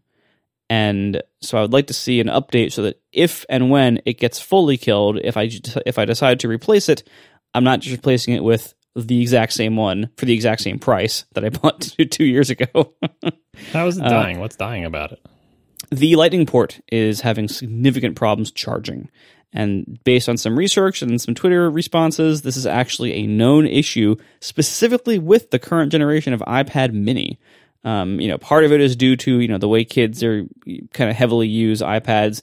They're always plugged in, so there's always like some pressure on that charging port as they're like holding the iPad with the charging cable in it, using it. So there's like, flexing that goes on. But there's also apparently some like significant firmware issues, specifically with this model and charging, where charging cables often aren't recognized for a long time after they're plugged in, and it seems buggy as well. So there's some kind of issue with this that we are hitting that I'm not super happy about. But anyway, separately from that, I'm with all the rumors. I don't expect to see iPhones quite yet. And so beyond that, this could be the other accessories, things like headphones. I would love to see the over-ear headphones. It's probably too soon to see any kind of significant AirPod update. But, over-ear versions of the AirPod Pros would be very interesting to me for if I ever travel again. And then finally, I would also love to see Apple TV like everybody else. I keep having to buy them because they keep either dying or we keep buying more TVs, and I feel terrible having bought so many of the old Apple TV, the very old Apple TV 4K. And I don't even know what I would want out of a new one. I mean, I've given up on the remote ever being better. I don't think as long as Alan Dye is in charge of what Alan Dye is in charge of, I don't see anything like that getting better. And he still is. So I don't expect changes there. But we can dream. I just don't want to have to, again, same thing with the iPad Mini. I just don't want to have to keep buying the same thing for the same price it's been for years and years. Like, either make it cheaper or make it better. Like, that's what technology does. But ultimately, I do have concerns, as voiced earlier, about where the software is right now. I don't think iOS or macOS are really in a very releasable state right now. iOS is closer. Like, iOS 14 could be released, and I guess it would be in some ways, like my mailbug, it can be in some ways better than iOS 13 has been for a year. So as soon as they fix that mailbug, you're like, ship it. That's it. It's ready. Yep. Yeah. Right. Yeah. But there are still like little bugs in Springboard and stuff that feel very beta. That being said, some of these hardware releases are probably going to be nice. And even though I'm kind of mad at Apple right now in general, I think they'll probably get me to buy some stuff. I think they will. Your wallet will get over it. Yeah. So back to the Apple TV and transitioning to this item that I'm probably going to clear out of the notes here. The item is from June 11th. In the notes, it reads, PS5 hardware reveal. That's right. The PlayStation 5 hardware was revealed in June, but we're not in June anymore. But anyway, the reason I want to talk about it today is related to the Apple event, and it's related to the Apple TV, and it's related to the Xbox, which also made a bunch of announcements actually recently, as in like yesterday or the day before or whenever it was. So the PlayStation 5 hardware reveal, briefly, I don't know if you two probably saw it. What it looks like is a regular game console that's kind of swoopy, and it's like vertical and all the photo shots or whatever. The thing you don't realize when you look at it is just how huge it is. You thought Xbox was huge, LOL? PS5 is huge, LOL. It is the biggest console you've ever seen. It's like comically big. And Sony is careful not to put it next to other hardware. But in all the sort of scale drawings that people had, I don't even know if it's going to fit in the place where my PlayStation was. But anyway, it looks like a controller. It's white and blah, blah, blah. The interesting part of it, as compared to the PS4 announcement, is they announced two models. One that has an optical drive and one called the PlayStation 5 Digital Edition that does not have an optical drive. In typical Sony fashion, or at least in the release of PlayStation 5, first they showed the controller, and we talked about it on the show. Then they showed the console. They still haven't announced, I think, as of our recording, a shipping date, and they still haven't announced prices. And since June, that's been the case, right? Maybe they're waiting for Microsoft to go first. Maybe they just haven't decided yet. But that's led to a lot of speculation looking at the PlayStation 5, the one with without the optical drive, saying, all right, well, I mean, I'm not going to use the optical drive. I've never even had an optical disc in any of my PlayStations. So I'll get the one without the optical drive. Will the one without the optical drive be cheaper? If it is cheaper, how much will it be cheaper? Because that Blu-ray drive is not that expensive in terms of the components, right? But maybe they'll make the other one cheaper as a loss leader. Or my hope, and this is not going to happen, but I would have loved it if they made the digital edition one without the optical drive, made it more expensive and gave it more internal storage. Because it's like, hey, you don't need, who doesn't need optical discs? People who are willing to pay more to store everything on internal storage, or to use the external storage expansion, which will also be very expensive because it has to be the super fast SSD that qualifies to according to their specs or whatever. So make the digital one more expensive. People's heads would explode if that happened. I don't think it's going to happen, but anyway, I'm probably going to get the digital one. This is all relevant to Apple TV because Microsoft, in typical Microsoft fashion, has now announced all their stuff, and they didn't hold stuff back. They'd shown the Xbox Series X a while ago. It's that black monolith thing I think we talked about on the show. And it's Xbox Series X, and the whole naming scheme was like, this is Series X, but we're going to have other series that are different versions of this console. Xbox naming is a mess. It makes Apple's naming look beautiful. But this generation of console is going to consist of, as far as we know now, the Xbox Series X and the Xbox Series S. And these are not the Xbox One or the Xbox One S or the Xbox One X. And the Xbox One is not the first Xbox. It's anyway. God. So anyway, Microsoft has two consoles as well. We'd seen the Series X, which was their big, powerful one, and we compared that, and we talked about how they were going to use a constant clock speed and big fans and this big vertical tower thing, and it looks weird, and everyone's using SSDs and all those stuff. The Series S was the other shoe to drop. The Series S is the smaller, much smaller, like 60% the size of the Series X, less powerful console, lacks an optical drive. So if you look at it, you're like, oh, it's just kind of like the PlayStation one. The only difference is the PlayStation just took one giant console and just removed the optical drive, but Microsoft has their optical driveless one is actually smaller. How can it be so much smaller? Well, the smaller one doesn't do games at 4K. It's up to 1440p at 120 frames per second, whereas the big, Xbox Series X one is up to 4K at 120 frames per second, right? So this is for if you don't have a 4K TV or you don't care about 4K, because the Series S will upscale to 4K for your 4K TV. But if you don't care about the resolution, this plays, what games? This plays, in the previous generation, I could say this plays Xbox One games. What the hell do I say now? This plays Xbox games? This plays Xbox Series X/S games. Like, they both play the same games is what I'm saying. This is a next generation console. This is Microsoft's next generation console. They both play the same games. But the Series S doesn't play them at 4K. But that's like the only difference, right? So maybe you wouldn't even notice the difference depending on how far away you sit from your TV, because again, it will upscale to 4K if you needed to or whatever. It can play video streaming at 4K, so you can watch Netflix in 4K and everything like that. But it's way smaller, presumably maybe quieter or whatever. But here is the killer. Microsoft announced prices and a ship date. So their ship date is released on November 10th. Pre-order starts September 22nd. So now it's up to Sony to say what they're going to do. Both of them are aiming for holiday this year, right? But Sony hasn't announced yet, right? But here's the pricing. The Xbox Series X is $499, which is less than a lot of people expected. $500 is still a lot for a game console, but it's a launch console of their most powerful thing. The Series S is $299. You know what else is $299? The most expensive Apple TV. This is Apple TV's problem, as Marco said. Either make it good or make it cheaper. Wait, it's that expensive? The Apple TV, the 64 gig Apple TV is... Oh, no, maybe I'm getting this wrong. Am I getting this wrong? No, it's like $199. It's $179 versus $199, right? Still embarrassing. $199 versus $299. The Apple TV does not play games $100 less well than the next generation Xbox console that just doesn't happen to do 4K. I know the Apple TVs are powerful. I know the GPU is good, but like as a gaming platform, to be even within shouting distance of the next generation Xbox console, granted the wimpy one without an optical drive, the Apple TV doesn't have an optical drive either. That's a bad situation for Apple TV to be in. That box is just, I don't know what they're thinking with the Apple TV. What market are you aiming at? Because I don't feel like it's a particularly premium experience in terms of streaming stuff. I think some of the built-in software on televisions is starting to compete with Apple TV. Maybe the Roku stuff and the Fire Stick are still a little bit janky, but some of the TV built-in stuff has the advantage of being built in and can be pretty snappy and has a good picture quality and supports all the features. Anyway, Apple TV's got serious problems. They need to fix the remote, they need to fix the price, or they need to make it a high-end thing or whatever. But back to the console world, this pricing is a problem, potentially a problem for Sony, and potentially the ship date is a problem, because that Series S console, if you set aside the sort of spec wars and just sort of, I don't know, like desire to have the best of everything, if people are honest with themselves, and especially if they don't have a 4K TV, there's no real reason, as far as we can tell right now, to get the Series X.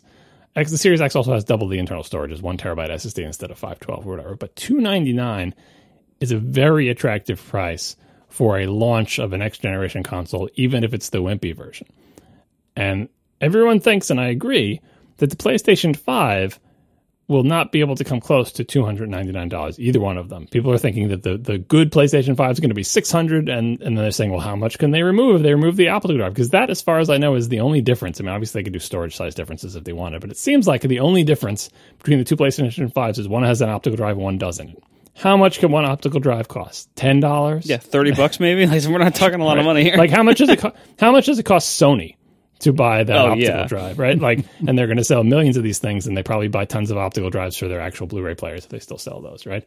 So the parts cost isn't that much. So if the big good PlayStation 5 is $600, can you imagine the digital edition being less than $500? And $500 is the price of the good Xbox with all the features. So this is going to be interesting. And also the ship date of November 10th. The fact that Sony hasn't even announced the ship date, does that mean Sony's not even sure if they're going to hit holiday season? Or is their ship date going to be later? If Sony ships after Microsoft, like if their ship date is, after November 10th, I don't know.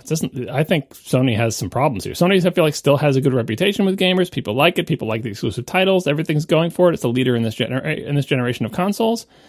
But come holidays, especially in these COVID times, you want to get the kids a new next generation console. One of them costs $299, and the other one starts at $500. Boy, that's going to be a tough sell. So, I'm still getting a PlayStation 5, obviously, but I'm a little bit worried about Sony this generation, and I'm also worried about Apple with the Apple TV, which now has a competitor that a next generation gaming console for $100 more than an Apple TV, and it comes with a controller. Well, Apple will sell you a set of Mac Pro feet for that same price, the $299. But the Mac Pro feet are the next generation console of feet for your computer. Like at least they're the best. That's what you were saying. Like if you're gonna make a set top box or whatever thing, anyway, if you're gonna make an Apple TV type thing and you want it to cost $1 bazillion, at least just make sure it's the best. I think we agree those are the best wheels available for the Mac Pro. So yeah, you're paying way too much for them, but when you get them, you're like, but they are nice wheels.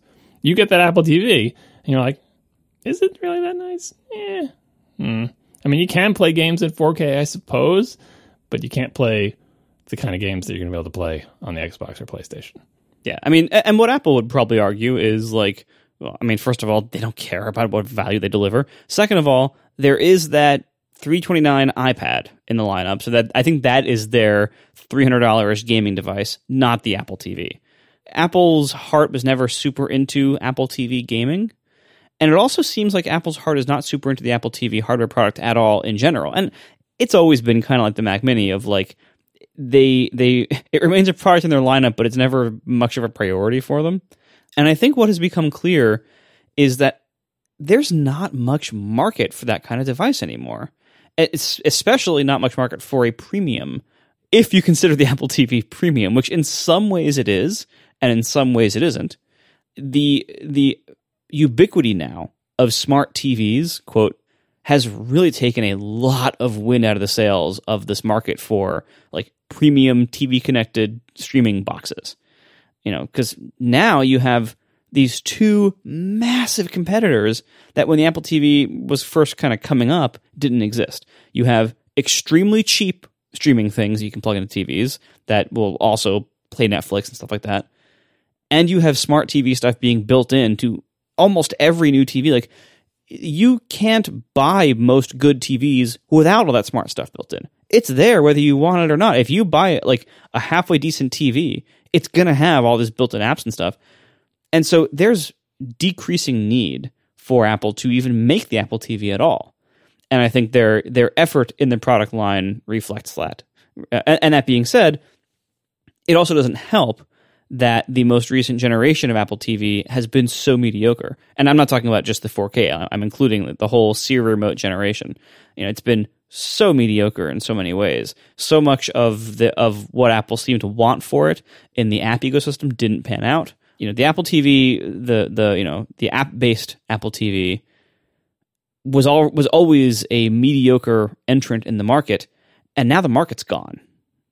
And so while I still use them almost every day, and I'd rather I have smart TVs now, and I don't want to use the TV's built-in garbage because the Apple stuff is nicer in many ways, and I trust Apple a little bit more with privacy stuff. But I have to admit the difference is getting smaller and smaller. We recently had to set up a new TV, and I was out of HDMI cables. And so I couldn't, I have an Apple TV ready to go for it, but I couldn't hook it up because I didn't have a cable for a few days. And so we just watched Netflix using the built-in app on the TV. And it was a little worse in some ways, but it was mostly fine. I always hear, whenever I invest heavily in the Overcast UI, I will often hear from pragmatic users or friends, it's not really worth investing so much into this because for the most part, you hit play, and then most of the time you're using the app, you're not looking at or operating the UI. You're just listening to your podcast, right? That's kind of how TV stuff is. When they showed all these demos of, browsing real estate listings on your TV and buying clothes on your TV and stuff, like that kind of stuff, the OS and platform sophistication might matter. But what most people ended up actually doing with their Apple TVs is watching Netflix and stuff. And the difference between the Apple TV watching Netflix and any other device in the universe watching Netflix is not that big of a difference. And whatever differences there are kind of minimized by the nature of watching stuff on TV, like the podcast app of like, you can design it as much as you want, but the reality is you're hitting a few buttons and then you're just laying down the remote and watching something. So the actual time you're interacting with this stuff is not that high, especially as a percentage of time you're using it. And the differences are getting smaller and smaller over time as the built-in TV stuff is getting better. And I don't expect any of these built-in smart TV makers to ever be as capable of making good software experiences as Apple is. Notice I'm saying capable, not like Apple is capable of making great experiences. They largely haven't on the Apple TV, but they are capable of it when they try. But I just don't see how this market matters anymore. And even Apple, they even brought their own content services to other TVs now, because I think even they saw, this this is not a hill to die on. Like trying to get somebody to pay an Apple relevant price for an Apple version of something every set-top box is or every TV is including for free. That's a harder and harder sell as time goes on. So I think for the same reason why Apple just bowed out of the Wi-Fi router business, it wouldn't surprise me if they just kind of let the Apple TV business slowly die, because their contribution is less and less relevant, and what they really want is services revenue now, because they can now get by spreading their content services onto everyone else's TVs. So the Apple TV, it's less and less necessary. Yeah, that's totally the reason why they put Apple TV on other platforms, is when you have a services business, you don't artificially limit yourself by saying you have to get an Apple TV. That would be ridiculous, right? But I think that Apple should absolutely continue to make the Apple TV. They just got to figure out, like you said, which direction they want to go. You either got to make it way cheaper, which they can do. Like Apple is totally capable of making an Apple TV that does essentially all the things that it does now, except for maybe not play games as well, for way less money in one of those little tiny stick form factors. Or they have to actually make a high-end streaming box that has high-end features, that has a remote that people like, that more people recognize the value in. That it's not just a little bit better than the built-in TV features, but a lot better in ways that people appreciate. And then you can sell that for more money. What they can't do probably is compete with gaming consoles, because again, if you look at the Xbox Series S, I don't know what wattage it's taking, but it's probably like a 100, 200 watts in there. It's got a gigantic fan. Like, if Apple wants to compete with that level of gaming power, it has to compete with that level of electrical power, which is a whole different ball of wax. You can't have these tiny little things with silent or non-existent fans inside them, and it's not the puck market, right? But they can compete in a premium streaming box with a updated version of the Apple TV with a much better remote and better OS and features, right? And the reason I think they need to stay in this market is it's not so much that that selling the hardware is important, is that Apple, I think, needs to continue to have an app platform connected to your television. Televisions will all have all these apps built in, right? That'll have Netflix and it'll have HBO and so on and so forth. But maybe if you buy a TV and then like a new, Hulu and CBS All Access go out of business because Disney dominates them and there's, a new service pops up. How long is it going to take for your TV manufacturer to have the app for that service versus how long would it take for an Apple platform to have an app for that service? Apple, I think, needs to continue to cultivate something you can buy for your TV that runs apps vended from an app store that's run by Apple. And that's just the cost of doing business for them. I don't think they're ever going to be an important player, and they'll have to pick a direction for the hardware to be either cheap or good. But I think they need to have that platform, because that platform is an advantage. The advantage of like, we don't know what people are going to do with this, but you can make games and you can make this and you can make that. And it turns out shopping for sweaters in real estate is not the killer app feature. But if there is a killer app feature, if Apple doesn't have a platform that connects to your TV, they're not going to participate in it. So I think it is important for Apple to continue to be in this market. They should just accept it as a cost of doing business.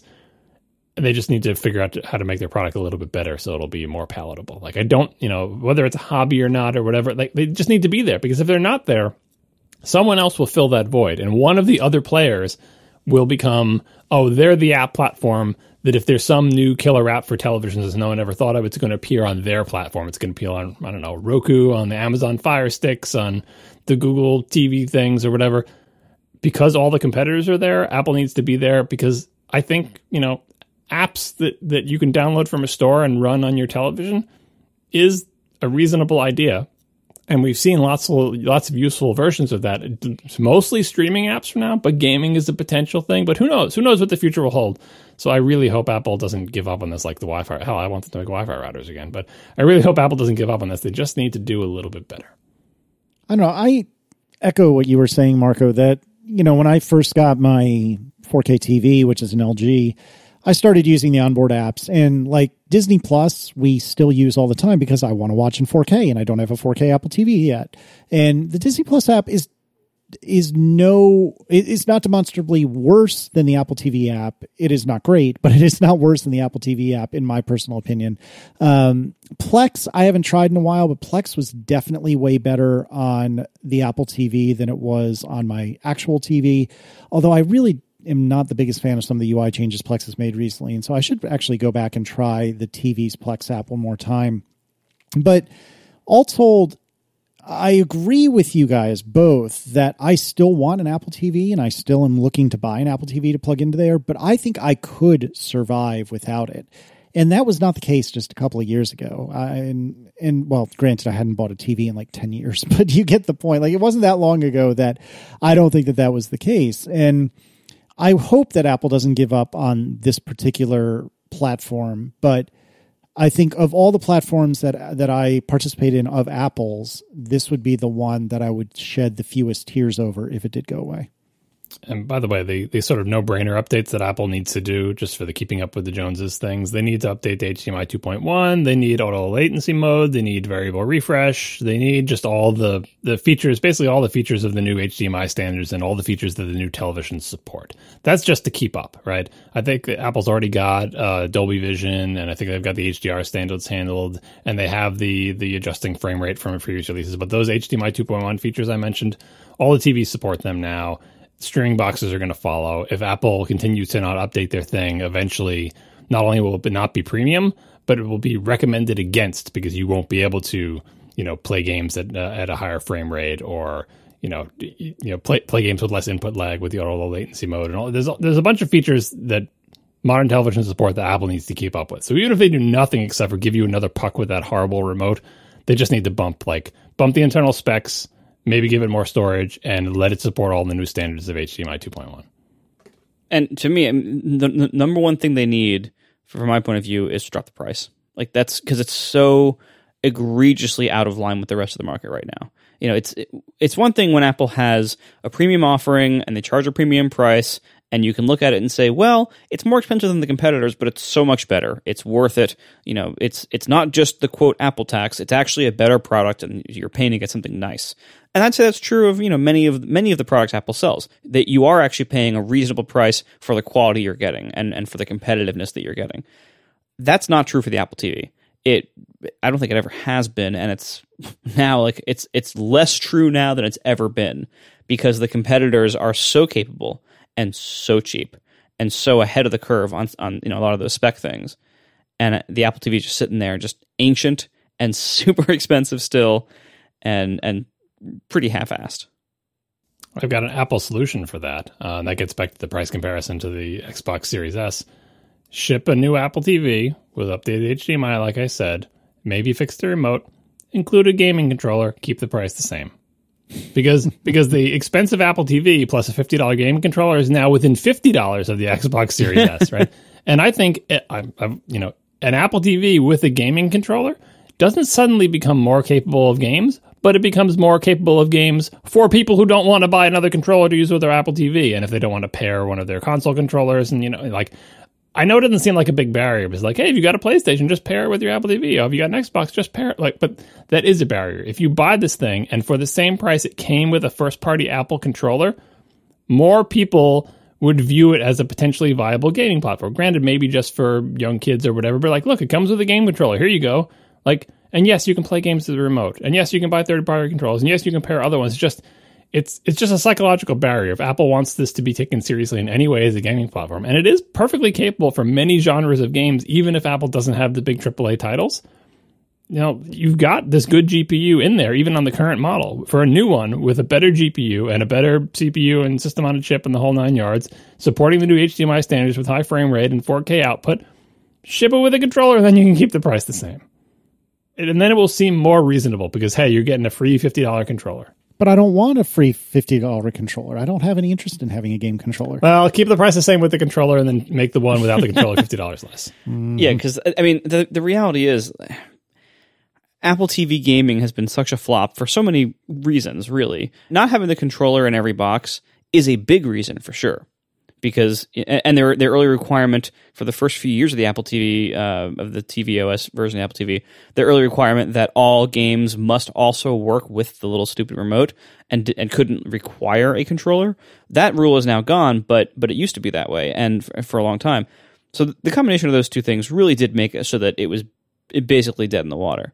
But even if Apple really tried to make the Apple TV a serious gaming platform, or a gaming platform at all today, I don't think they would succeed. I don't think, first of all, their heart is just not in gaming. All of Apple's success in gaming on iOS has been inadvertent. It has kind of happened to them, not as a result of anything they did. Even with Apple Arcade, I don't think the Apple TV needs to be a gaming device, and I don't think it ever will succeed at being one, even if Apple were to really try and do things like put a controller in every box. Ultimately, their heart is not in it, their expertise is not there, and Apple already has gaming in like the casual way locked up pretty well with the iPhone and iPad, and that's where they will continue to do well. I don't see the Apple TV ever succeeding as a game platform. I think they're better off. I mean, heck, even like I did everything ideally for them when tvOS first came out. I went and bought the Steelcase Nimbus controller, and then I eventually bought the Hori Ultimate because everyone said it was better. So here I am sitting there with two MFI compatible controllers, each of which was extraordinarily expensive, for a lark that I was taking. And I've downloaded a whole bunch of Apple TV games back before people knew that it was going to be worthless to make them. So like there was actually some good effort put into them. And I had a lot of fun with like one or two games, and then that was it. The types of games that succeed on iOS and iOS-like platforms, like the tvOS, these types of games that succeed are, casual games. They're usually much smaller in scope, much simpler than what you get on a console from like a major publisher. And that's great for the phone in your pocket when you're standing on line at the bank, or when you're, just trying to just kill some time with your phone or your iPad. That's one thing. But if you're going to like have a home console-like experience, you're going to sit on the couch with a controller that you had to pay $60 for separately, that you have to then get the games installed on your TV with this clunky interface, and you're going to sit down and play a game on your big TV on your couch. The standards are pretty high for the quality and depth of those games, because the console world is so mature and has so many amazing games that if you're expecting that kind of experience, you're not going to find it in the iOS game world. Even if you can get past all the hardware requirements, the controller being there or not being there, Apple's ecosystem of software and of games does not contain a lot of those like super high quality games with lots of depth. They contain a lot of really simple games you can play with your finger on your phone when you're waiting in line. And that's a huge market, don't get me wrong. But most of those people aren't wanting to then play this on the big screen on their TV with a controller on their couch. They're happy to keep playing those games on their phone while someone else watches TV with whatever built-in smart crap is in their TV.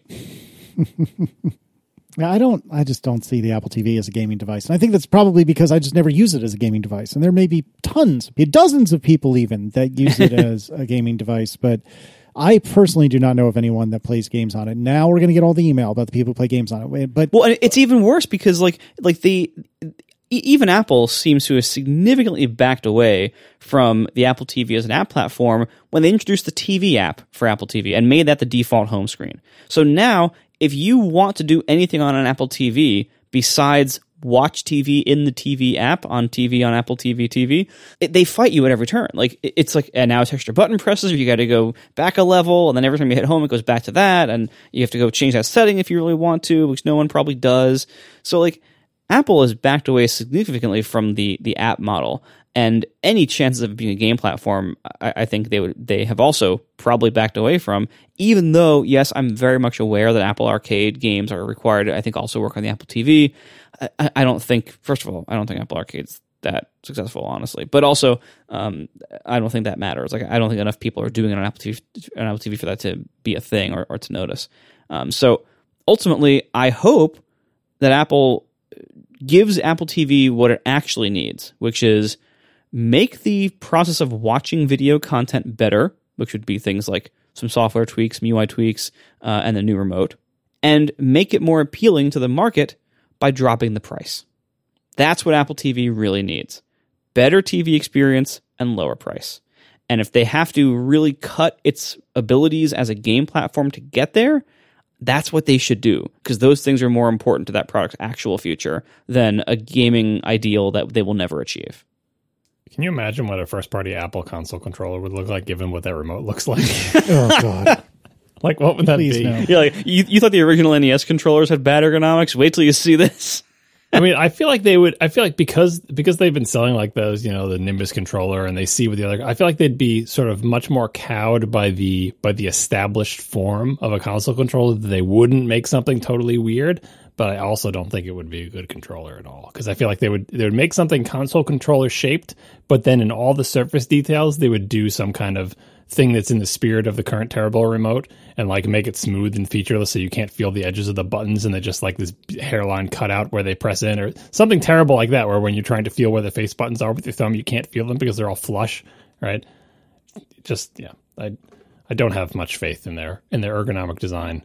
No. Given, I like their keyboard, but their mouse I don't like. Their remote I hate with a fiery passion, and I just can't imagine what their console controller would be like. Thanks to our sponsors this week, Linode, Mack Weldon, and Bring Back Bronco. And thank you to our members who support us directly. You can join if you want to at atp.fm/join. Thanks, everybody, and we will talk to you next week. Now the show is over. They didn't even mean to begin, 'cause it was accidental. Oh, it was accidental. John didn't do any research. Marco and Casey wouldn't let him, 'cause it was accidental. Oh, it was accidental. And you can find the show notes at atp.fm. And if you're into Twitter, you can follow them at CASEYLISS. So that's Casey Liss, MARCOARMENT, Marco Arment, SIRAC, USA Syracuse. It's accidental. They didn't mean to. Accidental. Tech podcast so long. So, John, I would love to know what it's like to teach someone how to drive. Actually, more importantly, I would love for you to get your son on the horn so I can ask him what it's like to learn how to drive from you. But to the best you're willing to share, what's it like trying to teach a small-ish person how to drive?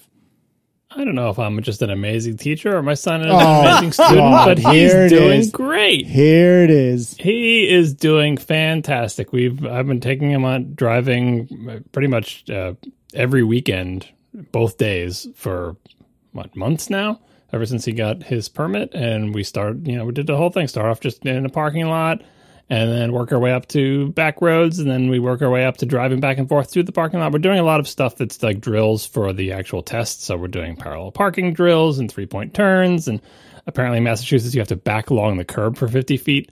I never even heard of that one, but that's another part of the test. So we do a lot of, teaching to the test, but we also do plain old driving on the roads, do errands, like go around in the various difficult intersections in the neighborhood and practice. And this is all on a stick shift car, which I didn't give him an option. I didn't say anything about it. I just said, guess what? We're going to go learn how to drive. And he just accepted it as the reality and He's doing great. We found a parking lot that has a hill in it. Like it's a one parking lot and there's like a lower level. There's another parking lot.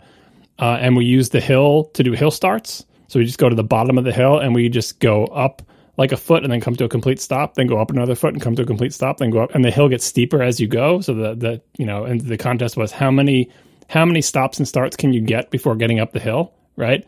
And if you stall the engine, it's you disqualified.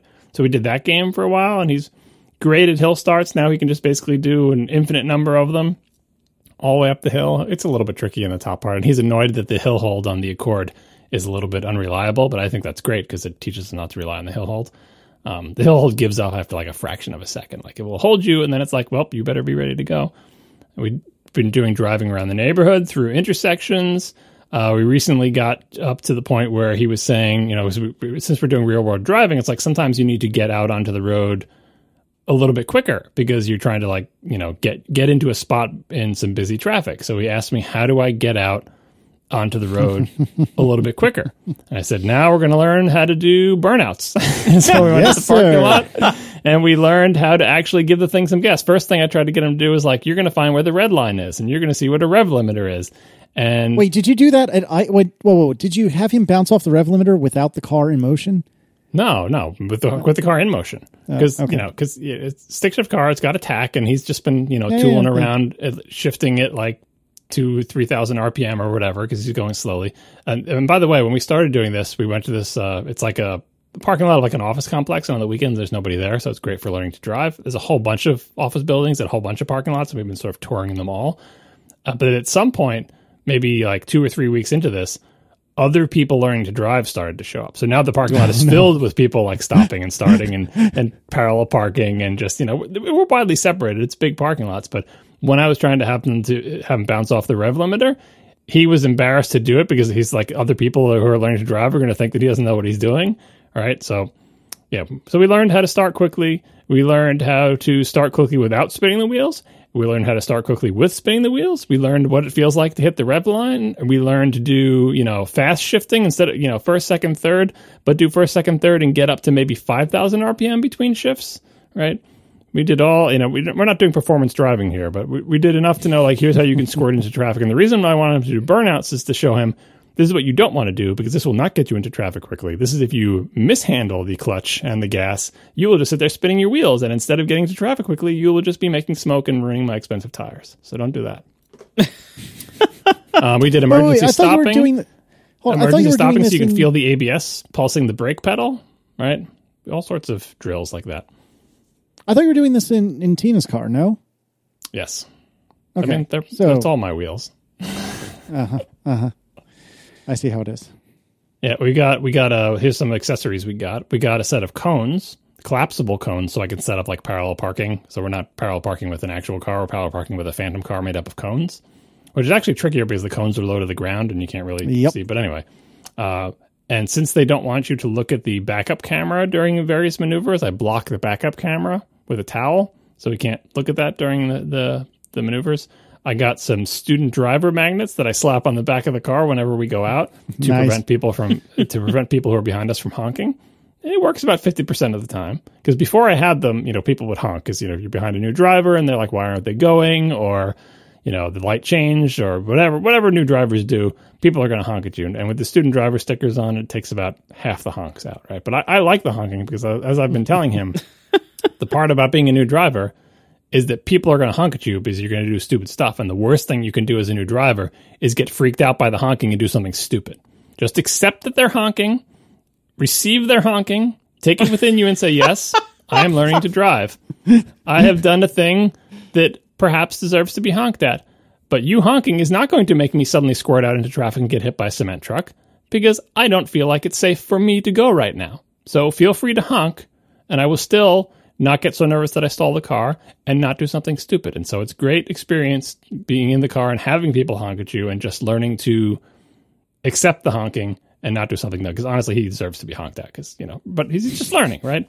But anyway, I've been amazed. He picked up the clutch brakes, gas stuff so quickly. He just pretty much never stalls anymore unless he's super duper nervous. Maybe we're doing like one stall in 2 hours of real world driving.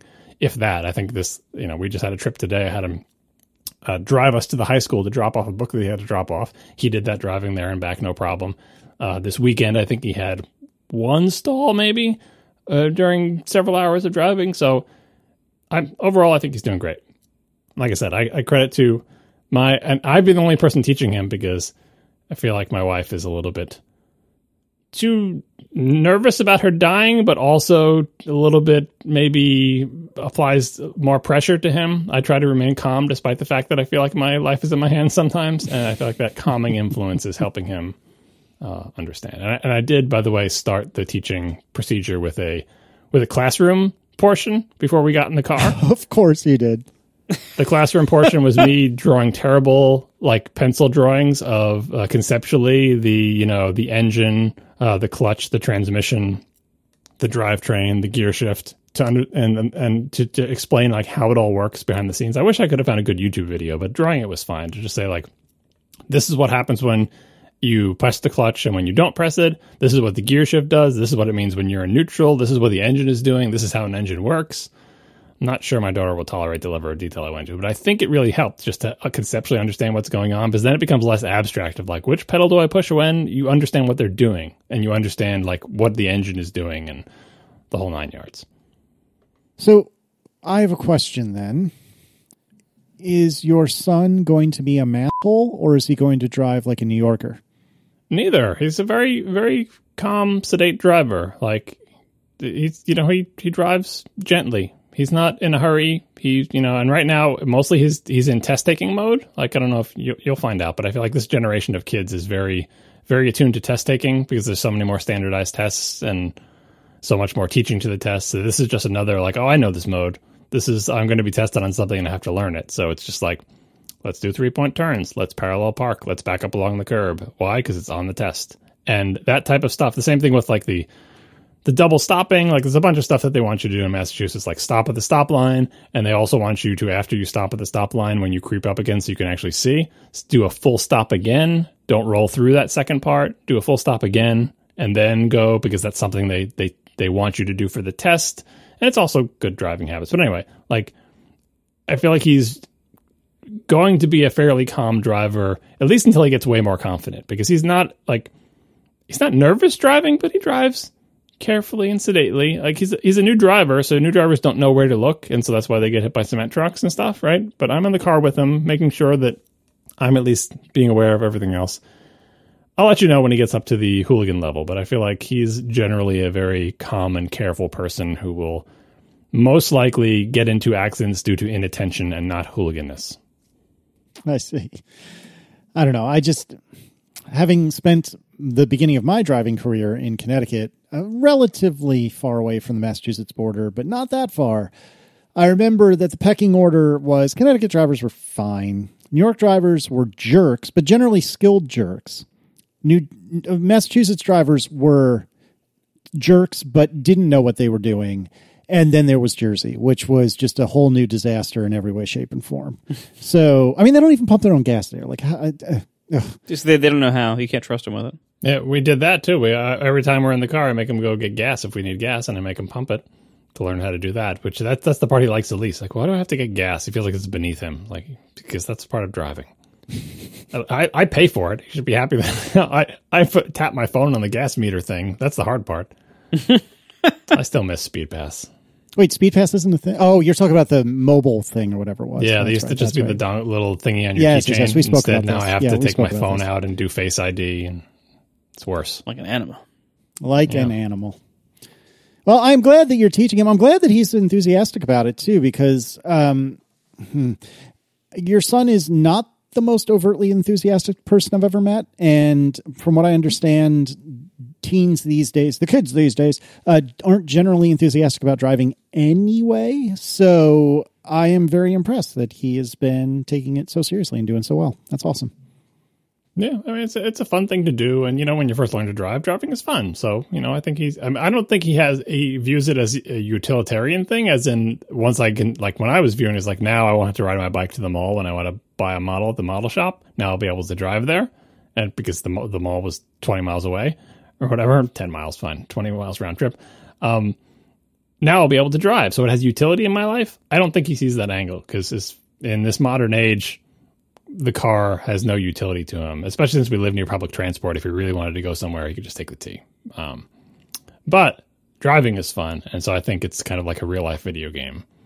In the good sense, again, he's not being reckless or whatever, but boy, driving is complicated, and you don't realize it until you're trying to teach somebody new about all the different places you have to look and why and when and how to judge the behavior of other cars and what blinkers do and don't mean. And Massachusetts with its totally invisible lane markings that rubbed off 3 winters ago, and its intersections that don't line up, and its signals that are all hidden in the bushes, like just. Massachusetts, setting aside the whole New York driver, Connecticut driver, whatever, Massachusetts roads are a mess. The pavement is a mess. The alignment is a mess. The signage is a mess. Everything like conspires to make it difficult. It's not like in those driver ed videos where you're in some beautiful place with like wide open roads where the signals are suspended directly over your lane and all the lanes are clearly marked and there's huge soldiers. None of that here. So I feel kind of bad for him in that respect, but that's why we're driving around on railroads and learning about where the worst intersections are and how to successfully navigate them and alternate escape routes. If you can't manage to get through this intersection, you can make 3 rights instead of a left, and it's easier in this place.